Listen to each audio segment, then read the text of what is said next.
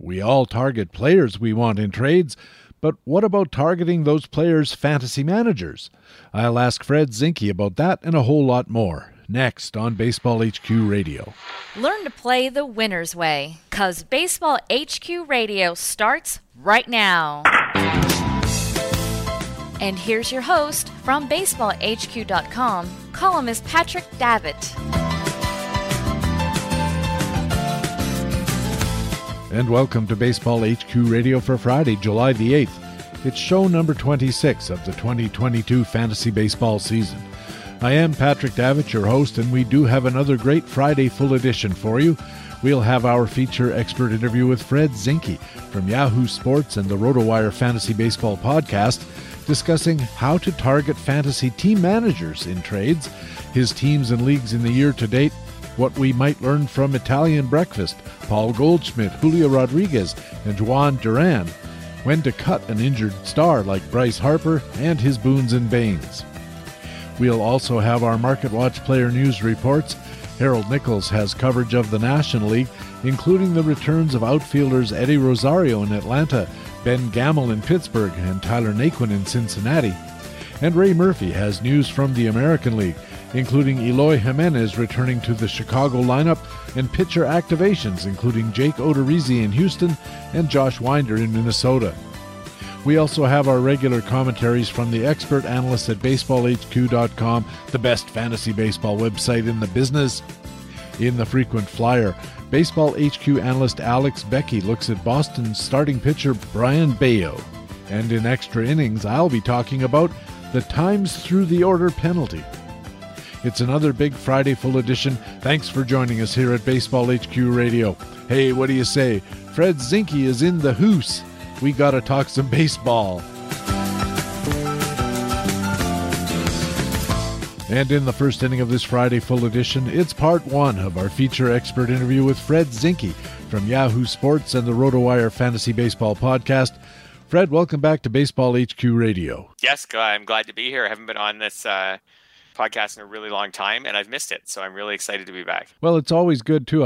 If I was thinking any more clearly, I would have had you last week for Canada Day. I was going to actually try to organize a big Canadian experts roundtable or something like that, and we could all have extolled the virtues of our websites and of our country, but it didn't work out that way. But there's actually quite a few Canadian people in our business. Yes, there are. And sometimes there's been a few over the years where I didn't realize, maybe at first that that they were Canadian, that they are Canadian, and then find out after the fact. And obviously, I think Phil Dussault, who lives in Quebec, has brought great recognition to Canadian fantasy baseball players with all his success in the NFBC last season. So, yeah, it's great to see, a lot of Canadians getting out there and showing that there is a lot of baseball passion in this country. Maybe not the same volume of it that there is in America, but there are plenty of us around. Rob Silver, who's in Ottawa, he won the NFBC one year as well. So I don't know how long NFBC's been going, but, two people from Canada winning the whole thing in the relatively short span of time it's been running is a pretty good track record. We've got a better track record than the Blue Jays, I guess. So far, we've got two titles in much less time than they've had their two titles. So we're doing better than they are. And if they don't pick things up, they're not getting a third one this year. They've been a little frustrating the last few days. They've been a little frustrating all year, actually. It seems like when they're hitting, they're not pitching, and when they're pitching, they're not hitting. And, if it all comes together, and there's still plenty of time, I think the Blue Jays could still be heard from because that offense is just so overpowering when it's firing on all cylinders. The problem is, so far, it hasn't really been firing on all cylinders. Vladdy, in particular, in the middle of that order, has not been doing Vladdy things. There are flashes of it here and there, but he hasn't been really super consistent. And then, as I said, once you get past Gausman and Manoah, it has been pretty inconsistent on the starting pitching front. And Manoah didn't look that good the other night either. No, he didn't. Yeah, the first inning he struggled. Because they expanded the postseason this year, I've said all along that I was not worried about the Blue Jays making the playoffs. That I was like, they'll make it, and if their pitching's healthy when they get there, they're going to be a problem for someone. This week, I'd say the last week would be about the first time where I am starting to worry a bit. Just we've hit mid-season. Like you said, there are obvious problems. To me, the pitching's a concern. It feels like one step forward, one step back. Kikuchi has been a big problem. Barrios has been a problem. Now Ryu's gone. I don't know how long they'll be able to count on Stripling. yeah, I worry a bit about them making the playoffs. I felt like they would make it no problem. I did also say all along that if they don't make the playoffs, now that 6 teams in the American League make the playoffs, if you can't make it at 6 teams, you probably have too many holes to be a really real World Series contender anyways. So I do think I still feel that way. If they can't get in, I know the AL East is super tough, but if they can't get in the 6 teams, they probably don't have what it takes and need to go back to the drawing board to some degree. I think that's right. The whole idea of we made the playoffs as some kind of rallying cry now is pretty diluted, because with so many teams making the playoffs, it's starting to remind me of hockey when they kept adding more and more teams into that first round of the playoffs. All those teams were fairly poor. They very rarely won a title, unless they were playing the Leafs, of course. Then they were a pretty good bet to to get into the next round. But you know, the playoffs, to my way of thinking, used to mean a lot more than they do as they keep adding more and more teams. It just gets less and less interesting. And kind of perversely, it makes the regular season less and less interesting too, because, you know, who watches regular season NHL? You know, everybody gets in who's got a pulse. Yeah, baseball is starting to trend towards other sports. It still has the smaller percentage of teams making the playoffs than football, basketball, or hockey, but it's trended closer. It's getting close to football right now. Still not at basketball or hockey, where those two sports are around 50% of the teams getting in. Like you said, I do remember the days in hockey in the 80s where there were 21 teams in the league and 16 made the playoffs. Right. You want to talk about a meaningless regular season? 16 out of 21 made the playoffs in the NHL in the 1980s, and played full series in the first round. I think baseball set it up in an interesting way. I think there's a good reward right now. I think a lot of people haven't looked closely at the new playoff system. There's a good reward for finishing in the top couple spots in your league that gets you that bye through the first round. Those also, I think the first wild card spot to me is really interesting. Again, I think some people haven't really looked at this yet, but from what I've read, the first wild card team gets all the home games in the first round. It's a best of 3. The first wild card team plays the second wild card team. The third wild card team plays the last division winner. But that last division winner and the first wild card team get all of the games in that best of 3 at their home park. So just looking ahead, for example, as a Jays fan, man, I would way rather have those games at Rogers Center than in Tampa, where Toronto always struggles, than in Fenway, where we know that place can get rocking in October. I think they've set it up in an interesting way where there should be motivators for teams, even once they've qualified for the postseason, to get themselves the most advantageous situation in the first round. We're kind of veering off fantasy baseball and into real baseball, but that's fine. What kind of moves do you think or expect the Jays to make as they prepare for what they hope is going to be a long playoff run, given the relative power of their team? Yeah, I think they'll need a starting pitcher. I think basically every contender will add a reliever or 2. That seems to be the way every year. They're pretty cheap to get. I think the Jays will add a reliever, not like a Sergio Romo. Yeah, maybe a little better version of him, but I think the Jays will add a reliever. What they did getting Trevor Richards last year or something like that again. I think they need a starter. A left-handed DH could be but maybe they could be a possibility, but maybe they just play Kirk and one of Jansen or Moreno every day down the stretch. They do have 3 catchers.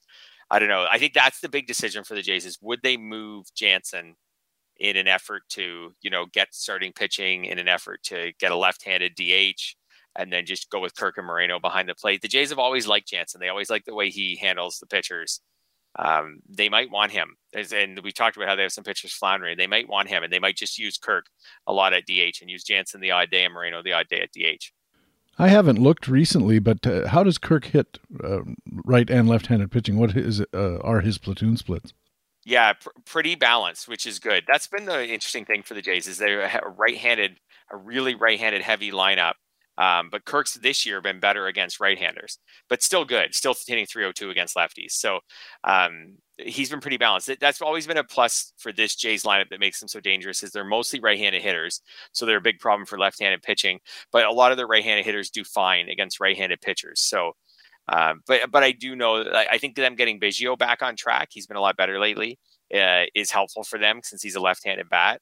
But I think that they could look at bringing a left-handed bat. I know all the people in Toronto would love that to be Joey Votto at the end of his career. That would be just a really cool story for him to be the Jays DH down the stretch. I could see a case for just kind of making Kirk the DH every day he doesn't catch, and just playing him and either Jansen or Moreno all the time.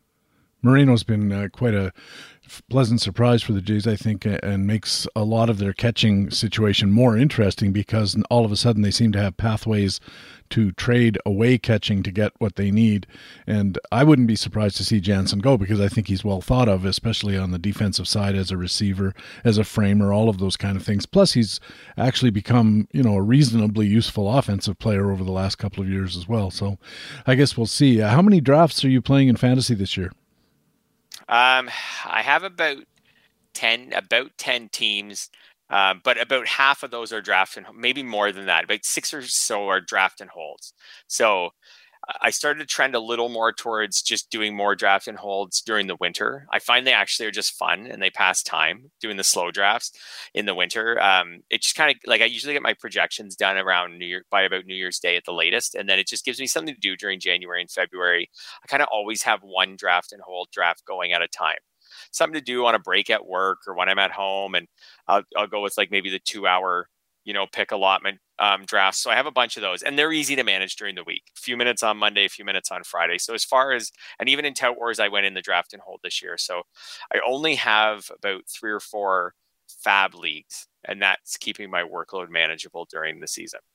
You said you make projections. Do you do your own projections every year or do you rely on some combination of the published ones?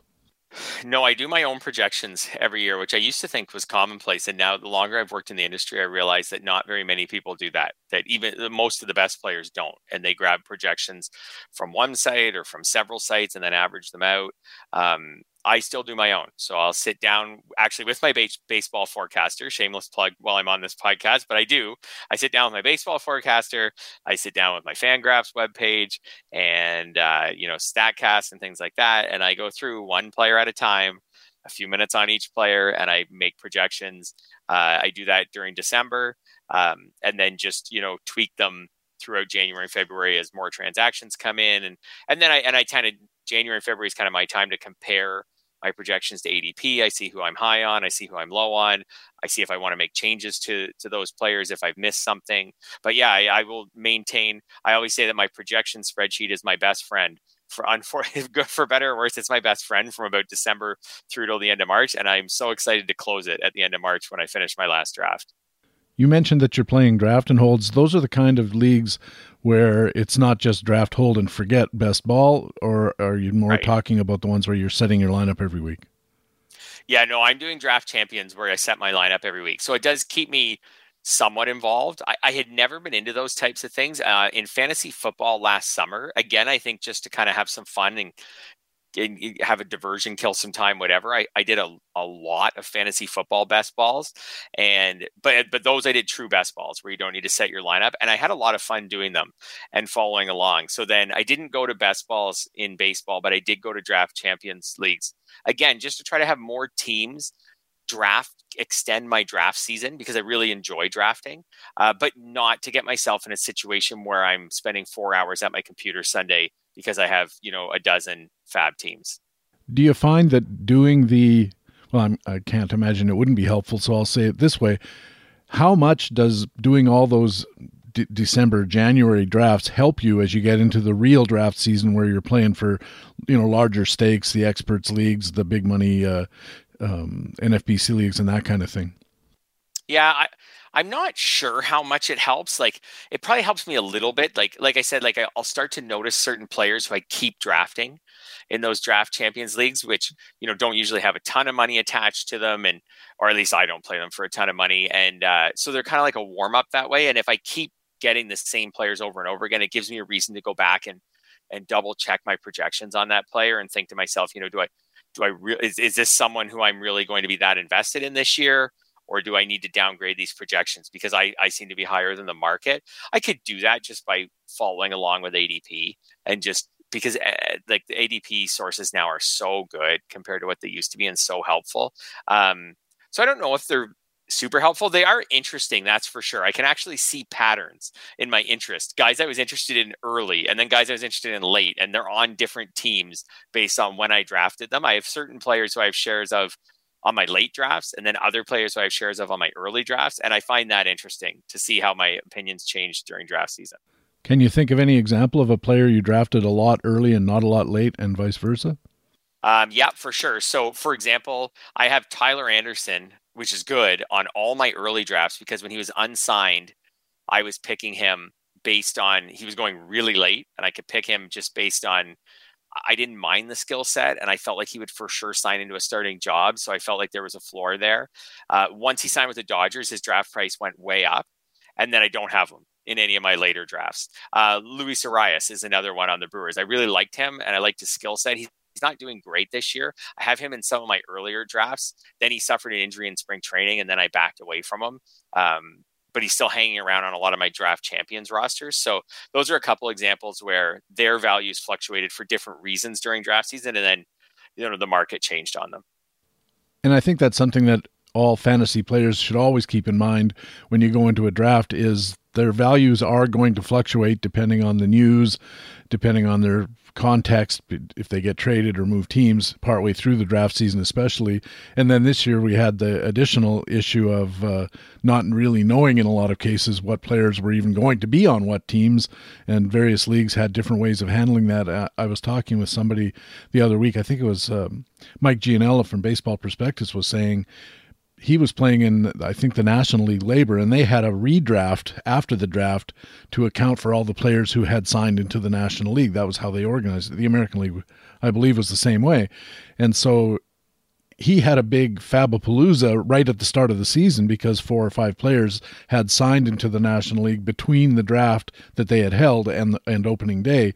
And that really completely misvalued a lot of things because you couldn't draft those guys even if you wanted them in the early rounds because they weren't signed, unlike Tout, where you could sign any unsigned guy in either league and keep him in either league if you got him. So the main lesson, I think, there is context really matters a lot, and you have to be willing to float with it.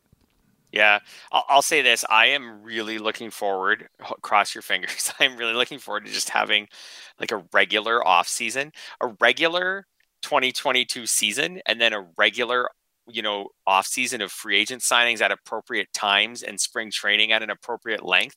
I feel like in fantasy baseball, we've been like dancing around all these odd scenarios now for several years. Like we had the shortened 2020 season, which was like a disaster to try to manage for fantasy baseball. And then we had the 2021 season where everybody's stats were skewed because we were coming off the shortened season. And then we had a regular 2021 season, but then we had the labor problems and then the shortened spring training.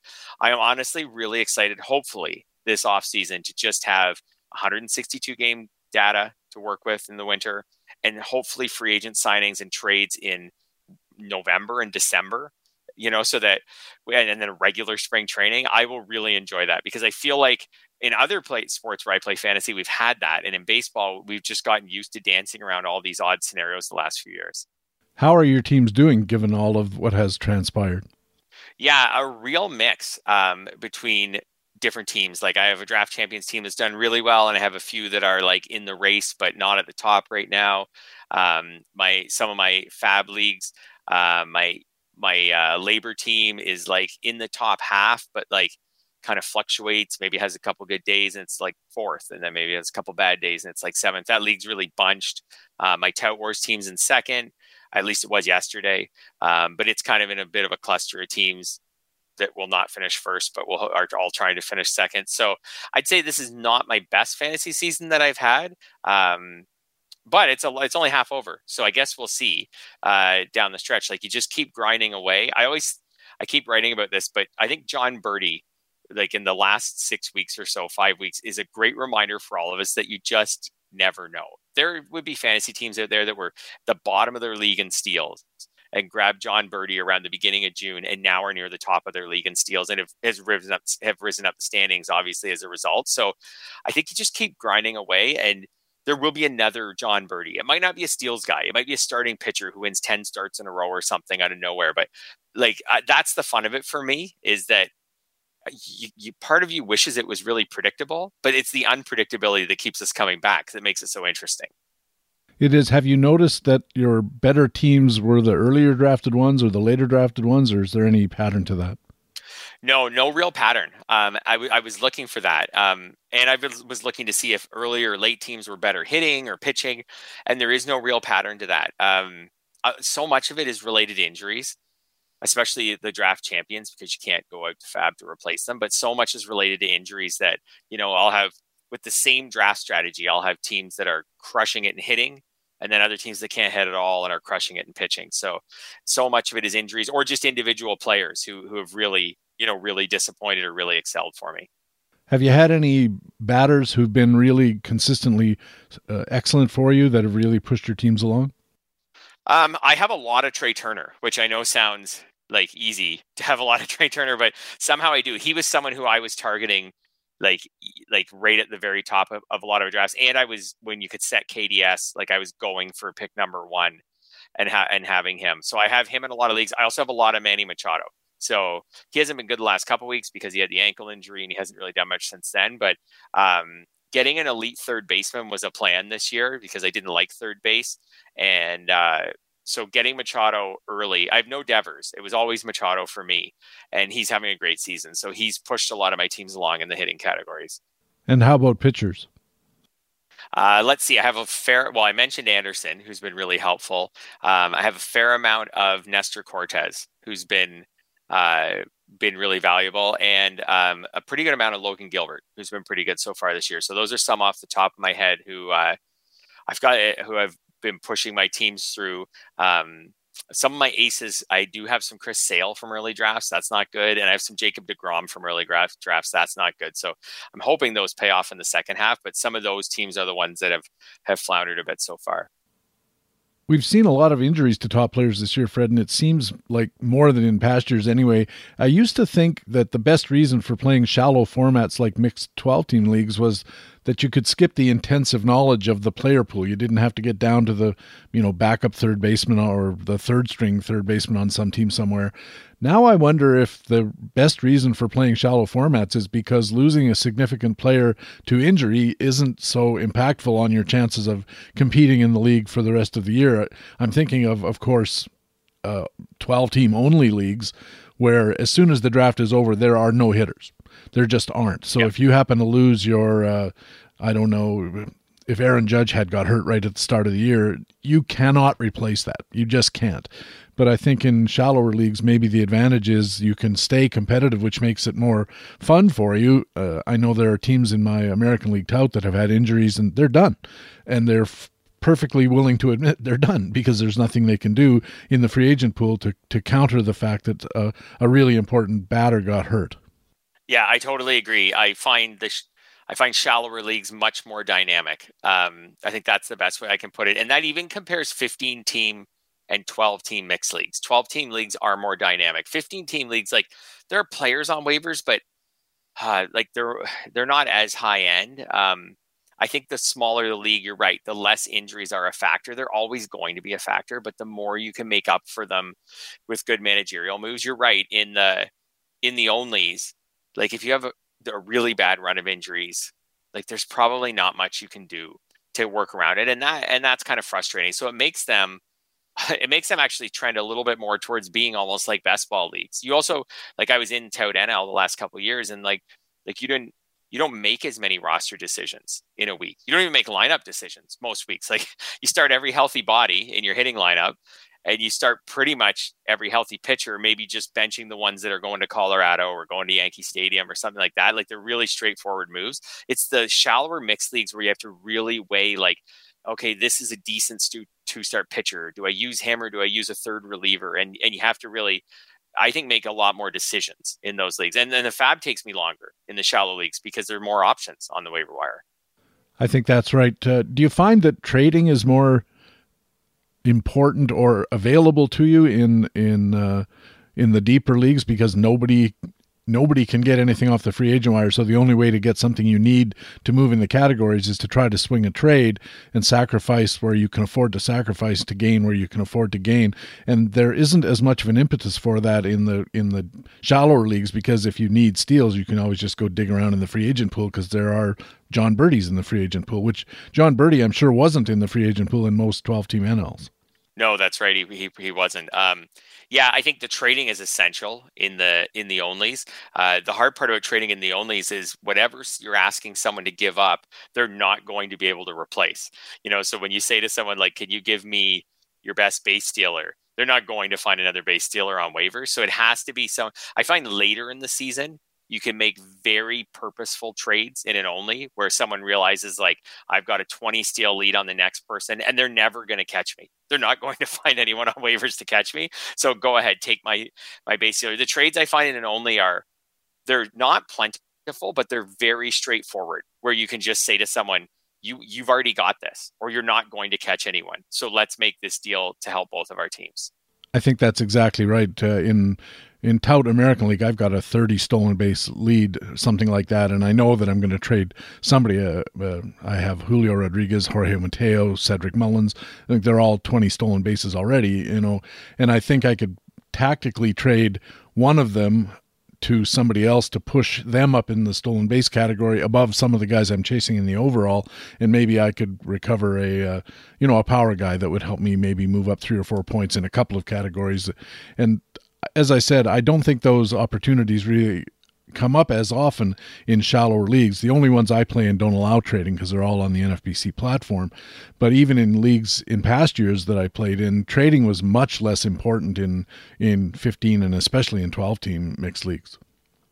That's right. Yeah, because you could use the waiver wire to try to plug some of your holes. The other thing is with, like you were mentioning with your team, you can trade those speedsters knowing that the other people are never going to find a way to catch you, because you can control where you trade them, right. And you can figure out who you can trade them to make up the points, like you said, for you on other teams that you're chasing. And in a mixed league, especially a shallow mixed league, everything would be so much more dynamic, where there'd be that variable of the waiver wire, and you can't project how the other players and the other teams are going to do as much the rest of the way. So in steals, even in a mixed league, you can project it a little bit because there's certain players who really drive it, but it wouldn't be the case in, say, RBIs or runs scored, because you just don't know who someone might find. Someone might find a great power hitter on the waiver wire. Someone will. It just depends which team does it. Speaking of trading, Fred, you said, and I don't remember whether it's something that you wrote at Yahoo or perhaps on the RotoWire pod with Jeff Erickson, but somewhere or other I saw you say Kyle Schwarber looks like a pretty good trade target after he tied Aaron Judge and Mike Trout for the June lead in home runs, 11 home runs in June. Why would Kyle Schwarber be of added interest in that circumstance? Yeah, I've been trying to write articles on the Yahoo platform lately that direct people to make certain purposeful trades for categories, right? Like we were just talking about in the summer. And Schwarber sticks out as, Anthony Rizzo's another one that stick out as home run and RBI sources, well, home run sources especially, without having the elite batting average and overall profile. So if you look at the home run leaders in baseball, most of them are hitting like 270, 280, 300, whatever. They're going to cost you Max Scherzer or something like that on the trade market. Whereas Schwarber, you get the power, but it's a low batting average. So the person who has Schwarber may be up in the power categories, but maybe down a bit in the batting average category. And maybe you can offer that person, might be addition by subtraction for them, where they say, well, if I get rid of Schwarber and put in someone in his spot with a high batting average, I can move up that way. And this guy's also adding in a starter. It's harder to make. I think it's just a lot more manageable to try to convince someone to trade you Kyle Schwarber right now than it is to convince them to trade you Mike Trout. Yeah, I bet that's just generally the case, no matter what the circumstances are, unless you're throwing something else in. Another part of it, I thought when I was looking at it, is there an advantage to you as somebody who's trying to acquire Kyle Schwarber that some of the people who have him on rosters might not realize that his total season home run production is not as impressive as some other players, but the 11 home runs in June kind of disguise the fact that he's on a heater and maybe has turned a corner in some way. And somebody looks at Kyle Schwarber and says, I don't know how many home runs he has right now, but since so many of them were packed into 1 month, is the coverage of that fact going to offset the fact that he doesn't have as many home runs as people might think based on his year-to-date levels? Yeah, I'm always trying to look at, because I write a fair amount of trading articles, I'm always trying to look at different angles related to trade offers. And one of them is, for sure, is to find players who and now Schwarber hit 2 more home runs last night, so he's getting harder and harder to acquire. But when I wrote it a few days ago, he's a little easier to acquire maybe. But it's always trying to find like angles with players where maybe someone, like you said, has played better recently than maybe the person who owns them realizes, but their stats are still disguised by some other things that happened early in the year. Charlie Morton's a great example of that. He's been lights out pitching lately, but because he started the year poorly, he still has an ERA in the 4s. So maybe in a Yahoo league, there's room there for someone to make a reasonable offer for Charlie Morton. The person who has him looks at his season-long data when they're reviewing the trade and thinks, his ERA is like whatever it is, 4.27 or something like that, and his whip's this. Okay, he's not that special.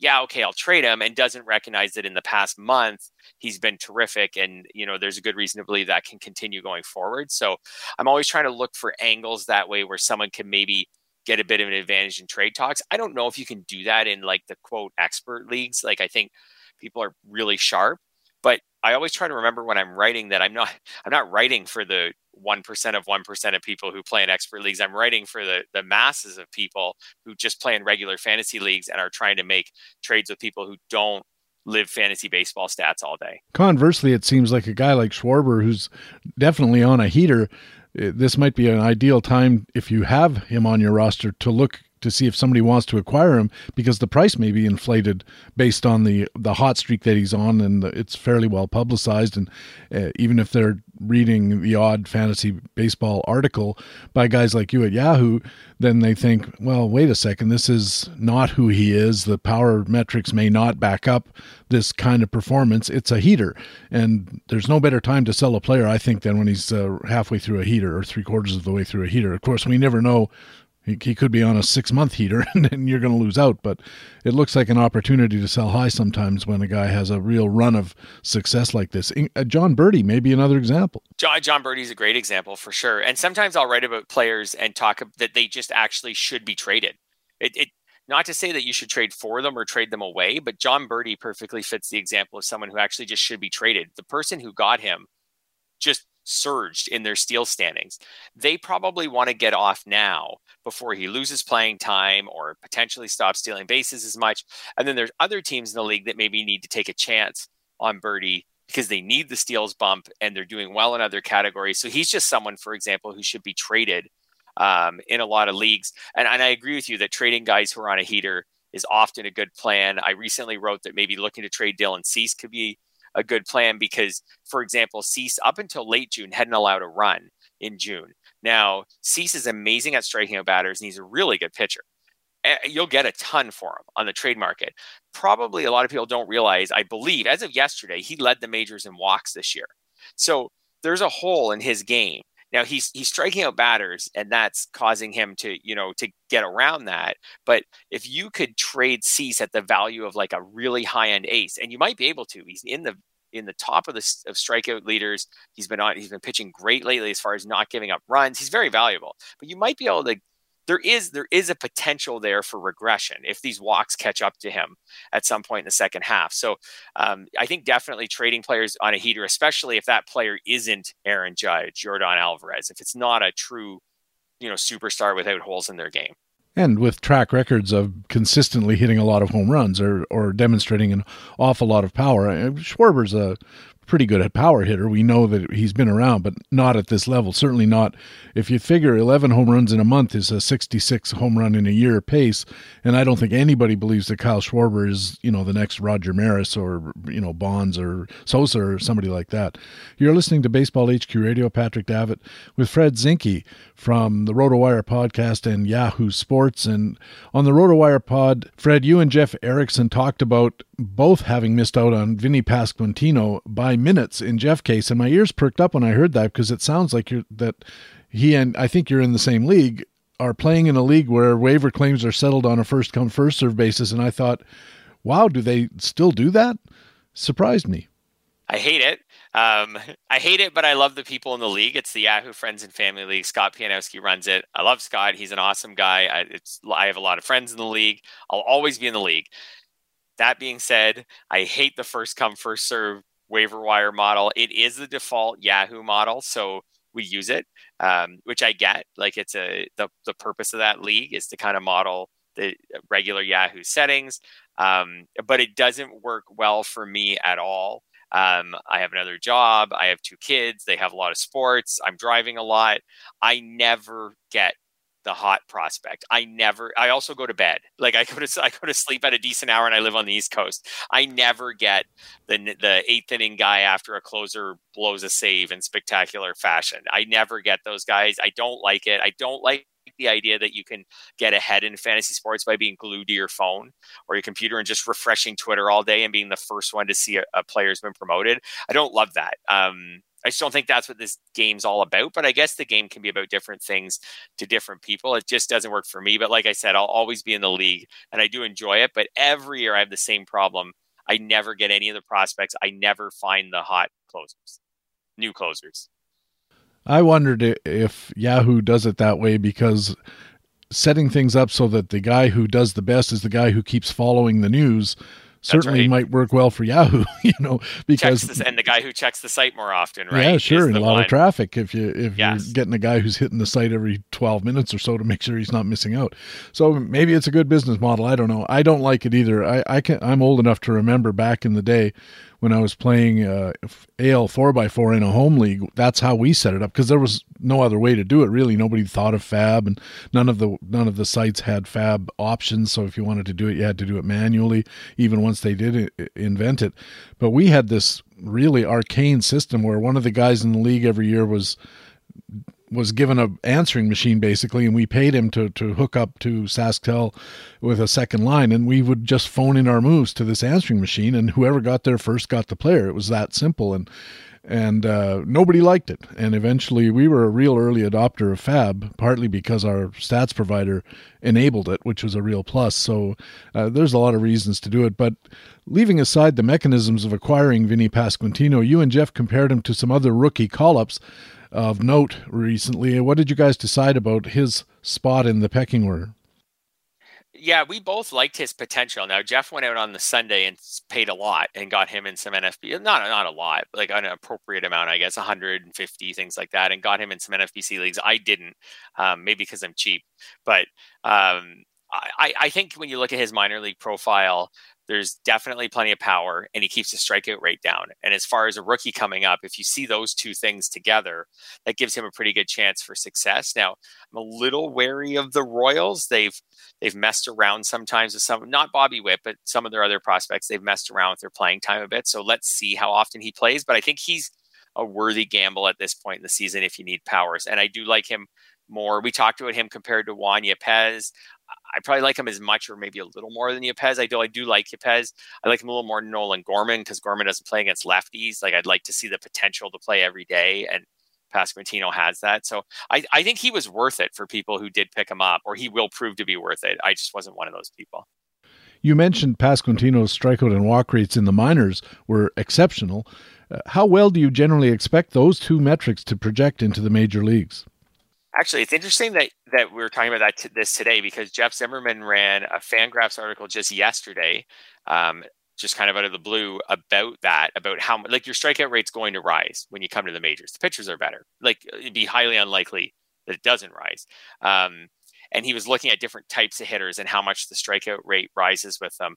It's going to rise. It's going to rise a few percent. I believe his findings were that the guys who struck out a lot in the minors, it didn't rise too much in the majors, I guess, because they already strike out so much. Nowhere to go but up, down. Yeah, that's right. So, I mean, if you already have a 30% strikeout rate in the minors, like, where's it going to go? Well, you're just not going to last in the majors at that point. But yeah, when I'm trying to look for sources of batting average and power together, I like to find players when they get called up that can deliver me two of the three of power, speed, or batting average, right? I'm looking for two out of the three. And guys like Pasquantino aren't going to give you speed. So it's got to be power and batting average. I mean, he did have a few steals in the minors, but he's a first baseman. He's probably not going to give you a lot of steals. So I typically look at strikeout rate to try to figure out what I think their batting average might be like in the majors. It doesn't always work, but at least it gets me maybe going in the right direction. And so far, he's walked more than he struck out in the majors. Pasquantino has, although it's really early. He also hasn't had many hits so far. No, that's right. I've noticed that he had more walks than strikeouts early on, And I should say he also hits the ball hard when he hits it, which is a plus. I think like 2/3 of his balls were classified as hard hit, 95 miles an hour or over. But he sure seems to be beating it into the ground with monotonous regularity. I think his average launch angle's like 9 degrees or something like that, and 2/3 of his batted balls are 20 degrees or lower, which means they're not line drives. He's hitting them on the ground somewhere, and they're almost always pulled. So he's a victim of the shift a lot of the times as well. I think every at bat he's had in the major leagues, I checked this the other day at Baseball Savant, every at bat he's had a full pull side shift. They're not even trying to pretend, and he's not making any effort to poke it the other way a few times, which you think would be a smart thing to do. Maybe some of these hitters just can't do it. I don't know. How long does it take for all of these metrics to settle out and we have a more confident idea of what a guy like Pasquantino is as far as a major league hitter goes? Yeah, unfortunately, I think it takes a couple of months, and we don't have a couple of months sometimes, and their team may not. That's why I hope the Royals just let him play, no matter how. You're right. He's beating everything into the ground right now, but it's so early, and I think Julio Rodriguez is probably. Hopefully, he gives us like a lasting example. Like, he was so bad in April, and he stole bases in April, but at the plate, he was so ineffective in April, and he was dropped in a lot of fantasy leagues, and I get it, especially shallower leagues with small benches. And then obviously he's been incredible since the beginning of May. And there are a lot of people out there who are kicking themselves right now saying, like, I had like a top 5 or top 10 player on my roster and I dropped him during April. So unfortunately, I think it takes a couple months for some of this data to normalize or for us to get a real feel for these players. The hard part is you got to figure out what to do with them over those 2 months. Do you have them in your lineup? Do you have them on your bench? You can't carry them forever. Yeah, that's the frustrating part sometimes. And the team context matters too. I mean, we talked about Pasquantino in Kansas City. You look at that lineup and you go, what, are they going to bench him so that they can play Ryan O'Hearn? You know, it doesn't even make sense. The guy's got a 560 OPS or something like that. It's not even a legitimate choice. And their team position in the scheme of things is also such that they have very little reason not to let Pasquantino have a full run to see, you know, kind of what they've got there. Can they rely on this guy for the next 5 years to play first and do some DHing, or are they going to have to keep looking? Maybe they have another guy, Prado, in Kansas City's organization. I think they moved him to the outfield or someplace else because they think Pasquantino's going to have first base locked down. So I think you have a little more run, a little more confidence that Pasquantino's going to run. In the course of comping Pasquantino to other first basemen, you said something about Luis Arraez in Minnesota that I thought was well put. You said either you really need him on your team or you really don't. What did that mean? Yeah, he is contributing runs this year, which is a new thing for him, which is great. Like, he's scoring runs at a higher rate than he used to. They're hitting him lead off more often. And he is actually getting on base better. Even for him, this 346 average he has so far this year is really high. With Arraez, you either need the batting average help, at which point he's essential to your team, or you don't. At which point, like, what are you doing with a guy who's got 4 home runs and 2 steals in the middle of the season in a mixed league? Like, why would you have him in a mixed league lineup? He's also, his RBI total is low. Like, he probably won't get to 60 this year.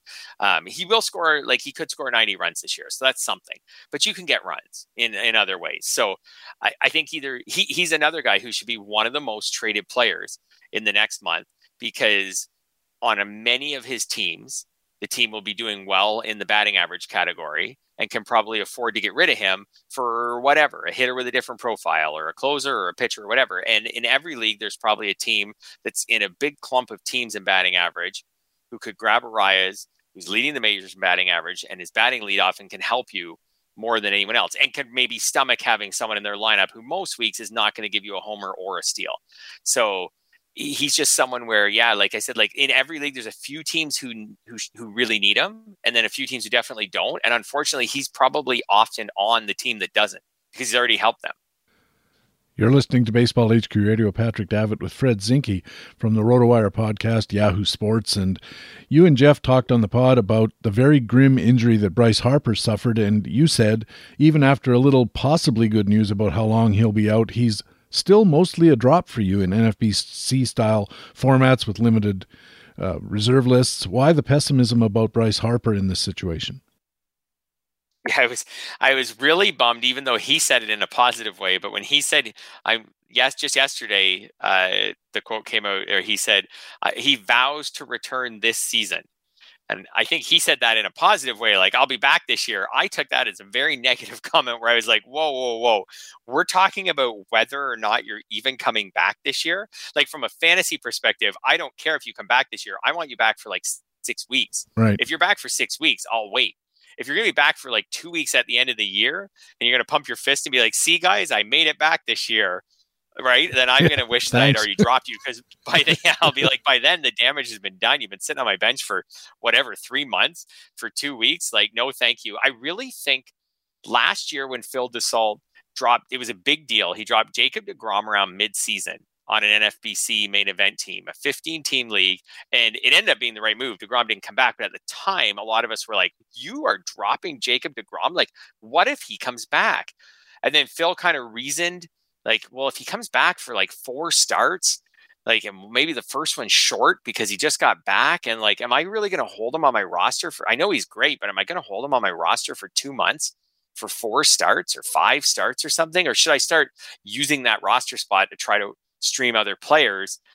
It just really got me thinking about some of these star players. Harper's different in that he's a position player, but it's holding him for all of July and August is tough if you're thinking about a September return, and then you don't know, maybe by then the Phillies are out of the race and they only play him part-time in September, or they shut him down early because why not? Why They're not? out of the race by then. So you can hold him, but there's an opportunity cost to using up that bench spot on him in leagues without, large IL availability. I remember that big debate that occurred when Phil dropped Jacob deGrom. And, my first thought was, this guy's an exceptionally good fantasy baseball manager, and his reasoning needs to be paid attention to. You don't have to agree with it necessarily, and your mileage may vary depending on what your team context is, what your league context is, what your rules are, all of those kind of things. But he's an expert. He literally is a very expert level player, and for that reason I think he opened up a really important debate that we all should have been having maybe a long time ago about long-term injuries like this. You mentioned some of the factors that go into a drop decision on a top player with a longer term injury. What are they in brief? Yeah, I mean, obviously you're going to look at how long you're going to have him back for, what the prognosis is for as far as when he's going to return and how long he's going to be out for. But I think on top of that, you're going to have to look at your team and how vital you think that player might be to you when he gets back. So, for example, I have an NFBC team that's great in hitting and terrible in pitching. I'm waiting on Andrew Heaney again because he's out again, but I really, really need pitching. I really need pitching, and there's not a lot on waivers, and so I'm waiting. If Andrew Heaney was a hitter on that team, I would have already dropped him because I just have a lot of hitting on that team. So I think you'll also have to think about that. If it's a closer and you think, how tight do I think my saves race is going to be, and is it worth waiting around? So I think those are probably the 2 variables. But I think the biggest one for me is just how long do you have to hold him for, and how long do you think you'll actually have him back? I was okay with, and it hasn't worked out great yet, with people who drafted an injured Tatis or an injured deGrom at the heavy discounts, hoping for half a season of them. But now we're at a point where you're going to hold for what's the remaining season. You're going to hold Bryce Harper for maybe 70% of it and get 30% from him. And maybe worse than that. I think another part of the context is, what do you expect from him once he is back, for however long or short it's going to be? And that has a lot to do with the nature of the injury itself. So we know that, for instance, guys who have hamate, bone, and wrist injuries, even after they come back, we shouldn't really expect as much power as we might ordinarily if it had been a toe injury or a rib injury or something like that, getting hit by a pitch, not an oblique injury. So you have to factor in, I think, the nature of the injury and how it's likely to affect what little time you're going to get with the player anyway at the end of the season. And then, as you said, what incentive does the team have to play this guy? If they're 4th and going nowhere, why would they risk further injury to Bryce Harper? I think the smart play for them would be to say, there's the bench, grab a piece and some sunflower seeds, and we'll see you in spring training.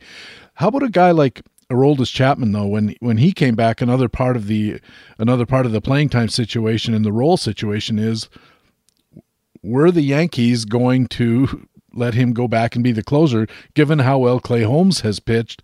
And there was a lot of speculation in the media and in the fantasy sports media about what Aroldis Chapman's role would be once he got back. And I still don't know that it's fully settled, although I don't think Chapman's looked really super great since he's been back on the field. No, I know. It's been the perfect storm of trouble for Chapman in the sense that since he was out, like Holmes has done so well. He's been the most valuable fantasy reliever so far this year in most scoring systems. And then Chapman's looked terrible when he first came back. So now I saw actually Chapman being dropped in a lot of leagues, and I think I might be jumping on that train the next fab period. So, but I mean, yeah, you also have to think about that for sure. Is what's the player's role going to be when he comes back? Could he lose his role? Could he lose playing time, a rotation spot, things like that? And like you said, I agree with what you said about the nature of the injury, and that goes along with what the player provides. So, for example, if it's someone who drives a lot of his fantasy value through stealing bases and it's a lower body injury, and you're worried that when he comes back, he won't steal bases, then maybe you're holding him for nothing. Ozzie Albies could be an example of that. He's out with a fractured foot. When Albies now that's a bone, like hopefully it heals, he can run just as fast, but if you were worried that when he comes back, he's not going to steal bases, now you're just getting a shell of what you drafted Ozzie Albies for, and maybe it's time to move on. So I think that's important to think about with players, with the position players, especially as well. And speaking of bullpens and manager discretion and choices and those kind of things, you guys also talked about Kenley Jansen's problems with his heart palpitations or however that works. And you said that manager Brian Snitker in Atlanta has a lot of room in making his bullpen decisions. How do you think that should have affected or should affect bidding on guys like A.J. Minter and Will Smith? Yeah, my guess on this, and I ended up, I think, being right, although I didn't grab him, I didn't pay for him in leagues, was that he would go with Will Smith because Will Smith got 37 saves for him last year. And so far, that's been the case. Minter got a save, but then it's been Smith. I felt like Smith was overpriced in a lot of my fab leagues. I felt like people were drafting him as though he was going to be the closer for a month or more.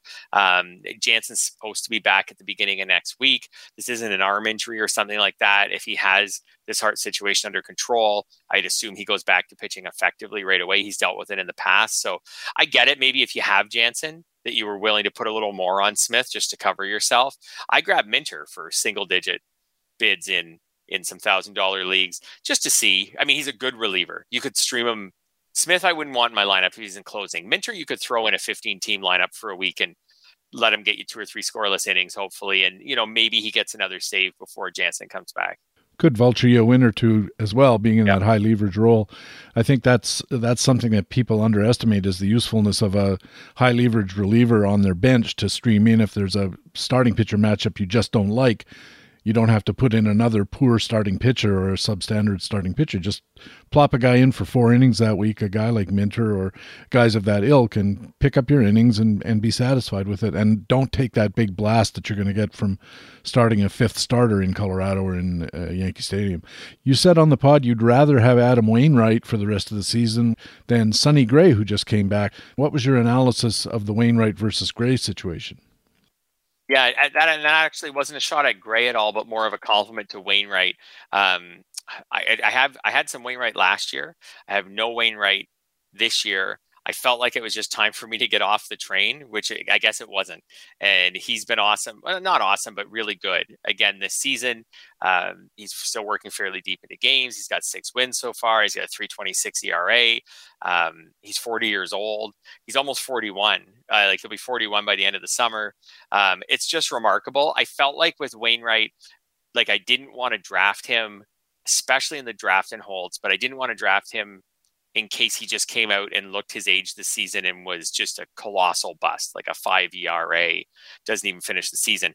I felt like my plan all along, my stance on Wainwright all along would be, if he could get through the first 6 weeks or so, fine, then I'd buy right back in. And he's done that and beyond. So I've bought right back in. I don't see any reason to expect him to just kind of fall off a cliff in the middle of the season. He's always been really durable and a workhorse.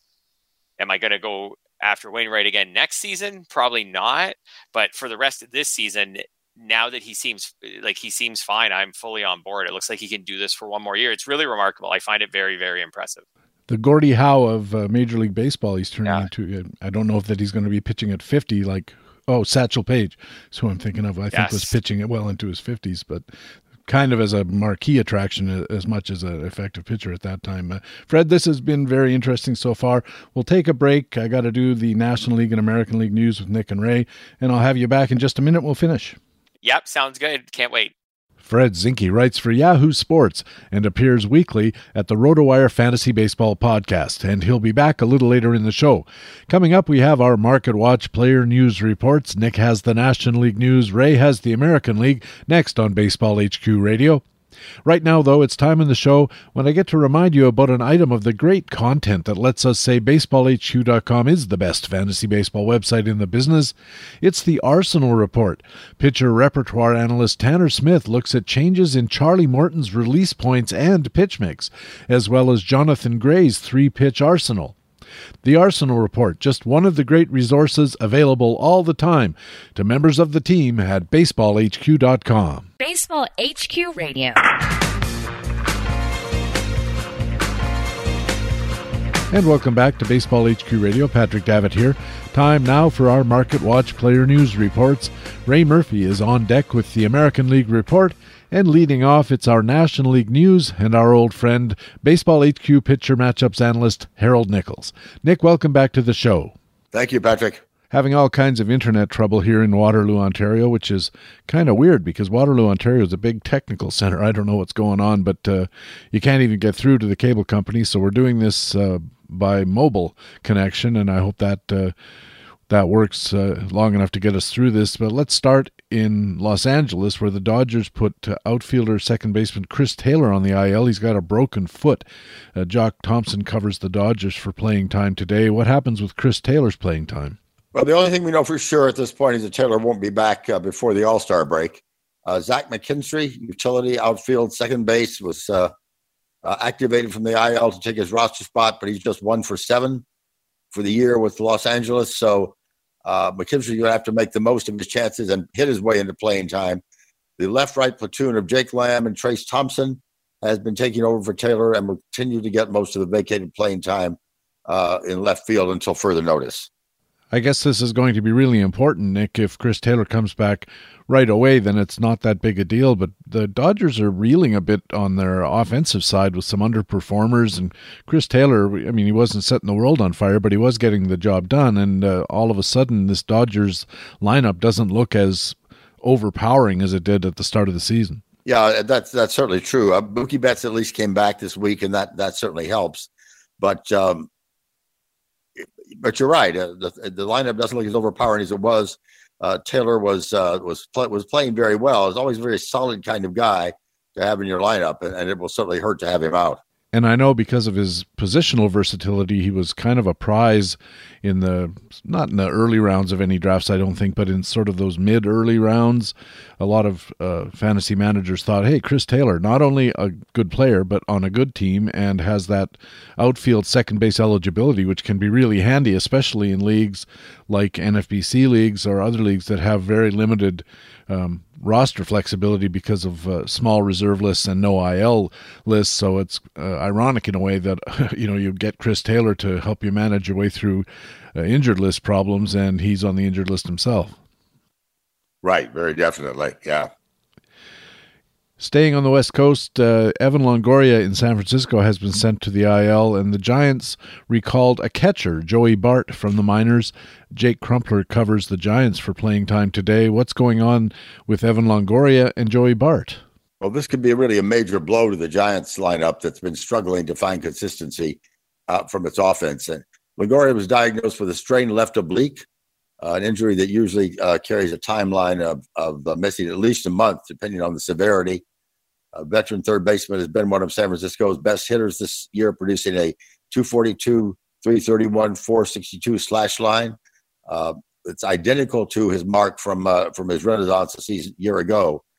He'll likely be out through the All-Star break and into early August, and we'll need Wilmer Flores and David Villar to fill in for him during his absence. Each of them will receive a slight bump in terms of our projected playing time, with a larger bump coming once we know when Longoria will be back.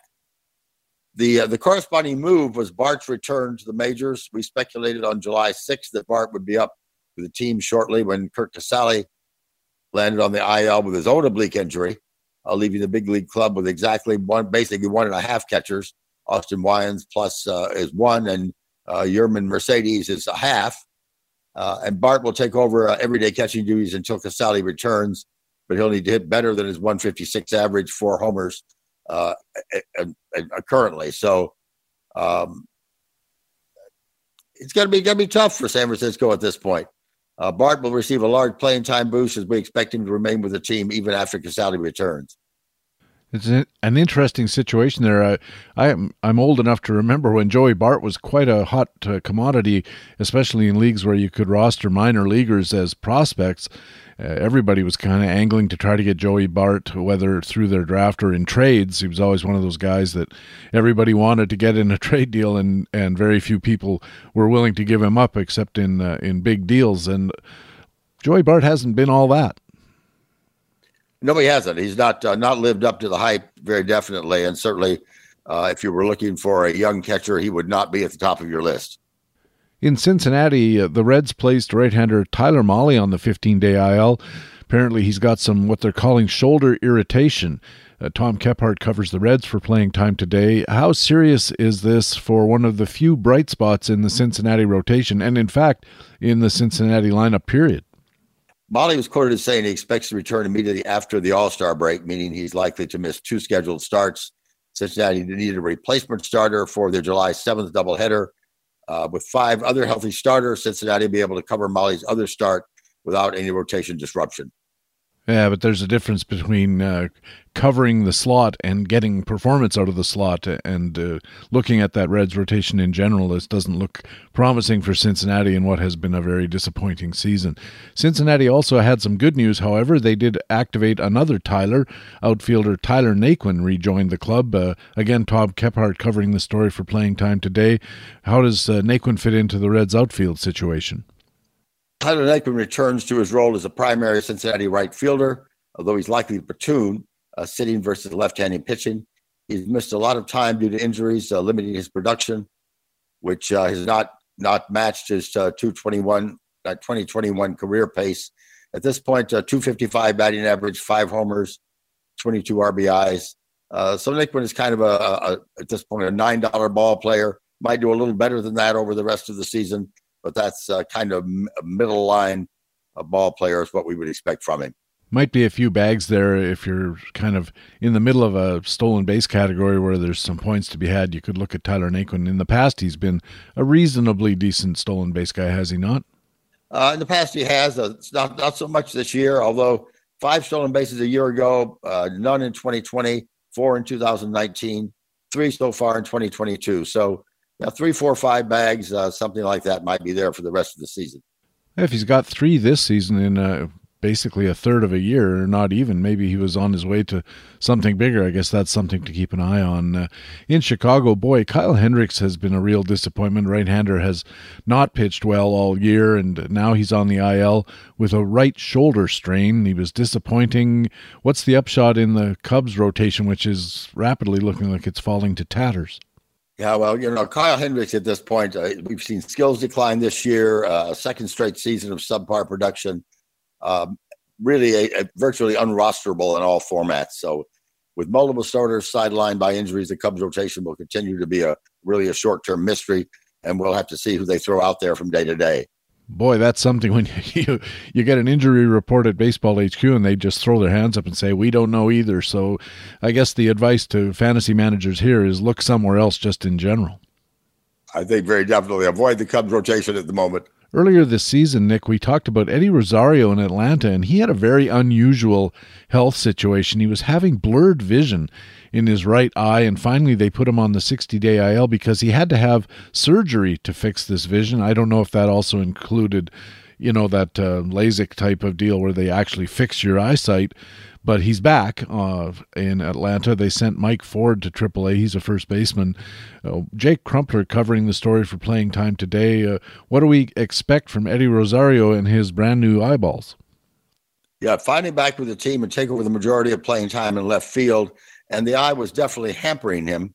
he was slashing just 0.68. That's 0.68 for a batting average, 163, 0.91 in his first 49 plate appearances before landing on the IL.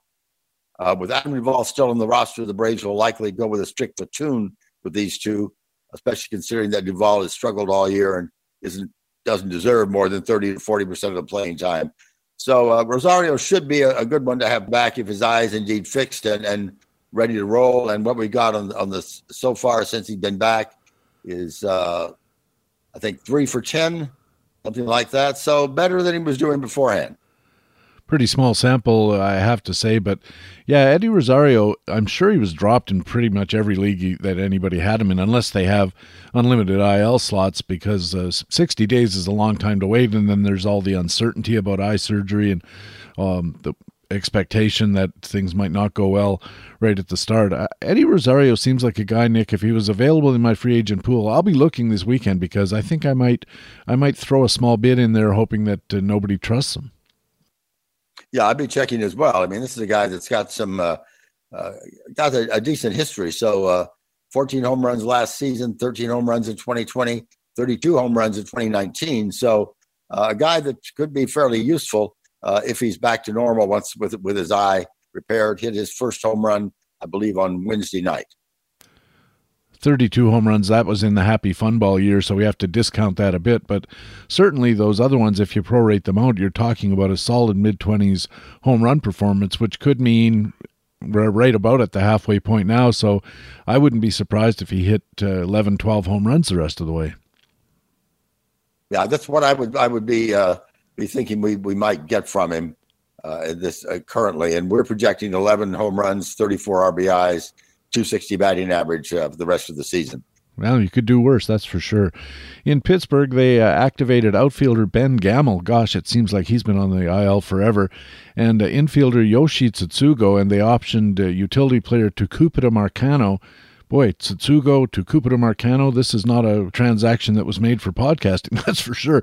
And infielder Hoy Park also goes down. What's the latest on the Pittsburgh lineup with all of these changes? Gamel returned and was inserted into the Tuesday night lineup immediately. He'll occupy one of the outfield spots on most nights, along with Brian Reynolds and Jake Suwinski. The playing time loser is Bly Martis. He'll revert to being a reserve outfielder. Tsutsugo has underperformed in 2022, 2 homers in 113 at-bats compared to 8 and 144 at-bats in 2021. He got the nod at first base on Tuesday night, pushing Josh Van Meter to second base for that one day anyway, and Michael Chavis to the bench. So Van Meter and Chavis will see at-bats at second base, as will Diego Castillo, who has 6 home runs over the past month, but with a 151 batting average. Likely be safe to avoid all these players until one of them emerges, but Gamel's a good guy to look at. A fairly solid on-base percentage, just been all-around kind of solid ball player at this point. So of all of those guys, Gamel's the one to take a look at if he's available in your league. Also in Pittsburgh, the Pirates have been rumored for weeks now to be setting up trade opportunities. Of course, they're going nowhere, so this is the time of year when we start looking for teams in that situation to trade some of their better players, looking for prospects and lower-priced guys. And certainly one big outperformer that they've had in Pittsburgh is closer David Bodnar, and wouldn't be surprised to see him go, and the question is, who gets the closer role if Bodnar leaves town? And Dan Marcus's coverage of the National League Central in playing time tomorrow suggests there might be a bit of a dark horse candidate for saves should Bodnar be handed his walking papers. What's going on in that bullpen? Bodnar is far from a certainty to be dealt. He's under team control through 2026, so that gives the team some time to hit a continuing cycle before the salary goes up and they have to get rid of him. Chris Stratton appeared to be next in line if Bodnar was injured or traded. At one point this season, appeared to be splitting the closer role, but since then he has struggled from a results perspective and has seen key indicators such as strikeout rate, 21% strikeout rate drop, and has allowed opposing hitters to reach base at a 298 clip. He's particularly struggled of late, allowing at least 1 earned run in 5 of his last 9 appearances to inflate his ERA to 5.29. BPV of 107, xERA of 4.10 indicate things will improve, though his role as the team's setup man could realistically be in jeopardy. In contrast, Yuri De Los Santos has impressed in the last 5 to 6 weeks since he was recalled from AAA Indianapolis. His indicators have been strong: 25% strikeout rate, 55% ground ball rate. Immediately been thrown into high leverage roles, 1.11 leverage index. Primary leverage on his profile has been the long ball: 1.4 home runs per 9, 15.4 home runs per fly ball percentage, though his xERA still sits at a respectable 3.59. So De Los Santos is a prime candidate to speculate on as a source of saves in deeper leagues this season in the event that Bodnar gets moved. And he will be a name to consider in future seasons, regardless of where Bodnar is. But of course, you always have that question of how many saves is the Pittsburgh bullpen going to get. I was just going to suggest that exact thing, Nick. Well, I guess if you're completely desperate for saves, it might not be a bad play to make, but there's two things going on here. First, they're not going to be that many saves because there's not going to be that many wins. And second, there's a couple of blemishes you mentioned in that profile, and the one that really jumped out at me was that home run rate. 1.4 home runs per 9 innings is a little bit high for a closer, and it's one of those things that will really cost you the manager's trust in a hurry. If you go in there and you have a save situation in the 9th inning and bang, you give up a home run and you lose, that's the kind of thing I think that sticks in the manager's memory and certainly impedes your likelihood of being holding on to the job in the longer term. Yeah, I think so. I mean, that would certainly be a concern anytime you would get thrown into the ball game. But BPV so far 123, and that's certainly good enough to be for a closer. We're projecting a BPV of 139 for the rest of the season. So De Los Santos may be worth keeping an eye on, certainly at this point. And I've noticed that we're projecting an ERA of 1.61 for De Los Santos for the rest of the season. So if he's out there on your waiver wire, maybe a guy worth looking at. 161 ERA plays, that's for sure. Nick, thanks a lot for helping us out and getting through the technical difficulties of a big internet outage up here in Canada. So we'll talk to you again next week. I hope things are better for us then.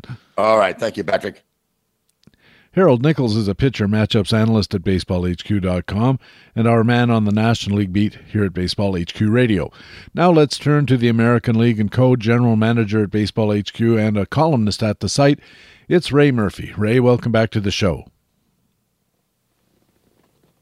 Happy Friday, PD. Nothing happy about Friday today for us. Our internet is out from coast to coast on the Rogers system, which is the biggest one, and there's all kinds of shenanigans going on. You can't use an ATM in a lot of places. There's the equivalent of Venmo up here is down and not working, and it's a nightmare. And of course, people are heading to mobile data in droves, and that's slowing that system down to a crawl too. So you just never know how much you depend on the internet till you don't have it, don't you think?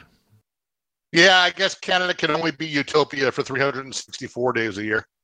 Yeah, well, all of winter we could also remove from the utopia equation as well, I think. Let's start in Chicago. The White Sox, Eloy Jimenez is finally back from the IL, and meanwhile, Jake Burger is out. There's a bit of a playing time squeeze going on here. How is it going to get resolved in Chicago? Yeah, very good news to see Eloy back, and the loss of Burger is mitigated. He had been playing okay, filling in for Yoan Moncada, but Moncada's back to handle third base at least. So seems like a net positive for the White Sox. Jimenez started and left on Wednesday. He was batting sixth. I did note, earlier in the week or maybe last weekend that he didn't really seem like he was producing much on his rehab assignment. I don't know how much to read into that, but he obviously is going to reassume left field. They haven't had much luck trying to fill in for him. Obviously, we've talked before about the attrition all over the White Sox lineup, really. But even those guys who are in the lineup haven't been producing as much. A.J. Pollock has been pretty disappointing. Gavin Sheets has been filling in recently with Adam Engel out. Sheets hasn't been much better. He's hit 220 with 5 homers in 175 at-bats. He's been over in right field. So now I guess Sheets and Pollock more get to share right field with Jimenez taking over in left. Engel is still working around more of a speed threat than a power threat. But certainly this lineup needs it has been lacking some thump, and they're hoping that Eloy is going to provide that. And I presume we're expecting Andrew Vaughn to take up all or most of the DH at-bats? Yes, I think that's right, except for the times when, Yasmani Grandal gets some appearances there too. Certainly with the, compared to some of these other guys like Sheets and Pollock that we're talking about, Vaughn has been less of a disappointment. He's been, the power hasn't been robust. I think he's only got 8 homers, but he's been flirting with 300 all year. So, he's certainly Vaughn's not in any danger of losing playing time to this collection of struggling outfielders. Is it a case, Ray, where Sheets and Pollock are going to have to try to sort of battle it out to see who ends up getting more playing time than the other guy? Or is it going to be a case where they kind of just share it? Yeah, I think there's a battle there. And certainly, the White Sox, as I just said, are looking for thump. So if one of them gets hot, we could certainly see them, take a lead in what is starting out as a job share here. But I would certainly think that Luis Robert and Eloy are going to be entrenched in the lineup. So, that Vaughn is a fixture at the DH spot as well, then yes, sort of by definition, there's only one spot for Sheets and Pollock, and they may start out sharing it, but I would think the door is at least ajar for either one of them to claim the lion's share of that right field gig by, just producing at the plate. Down in Houston, they got what looked like some good news at first, Ray. They got Jake Odorizzi back from the IL, and he got back into the rotation.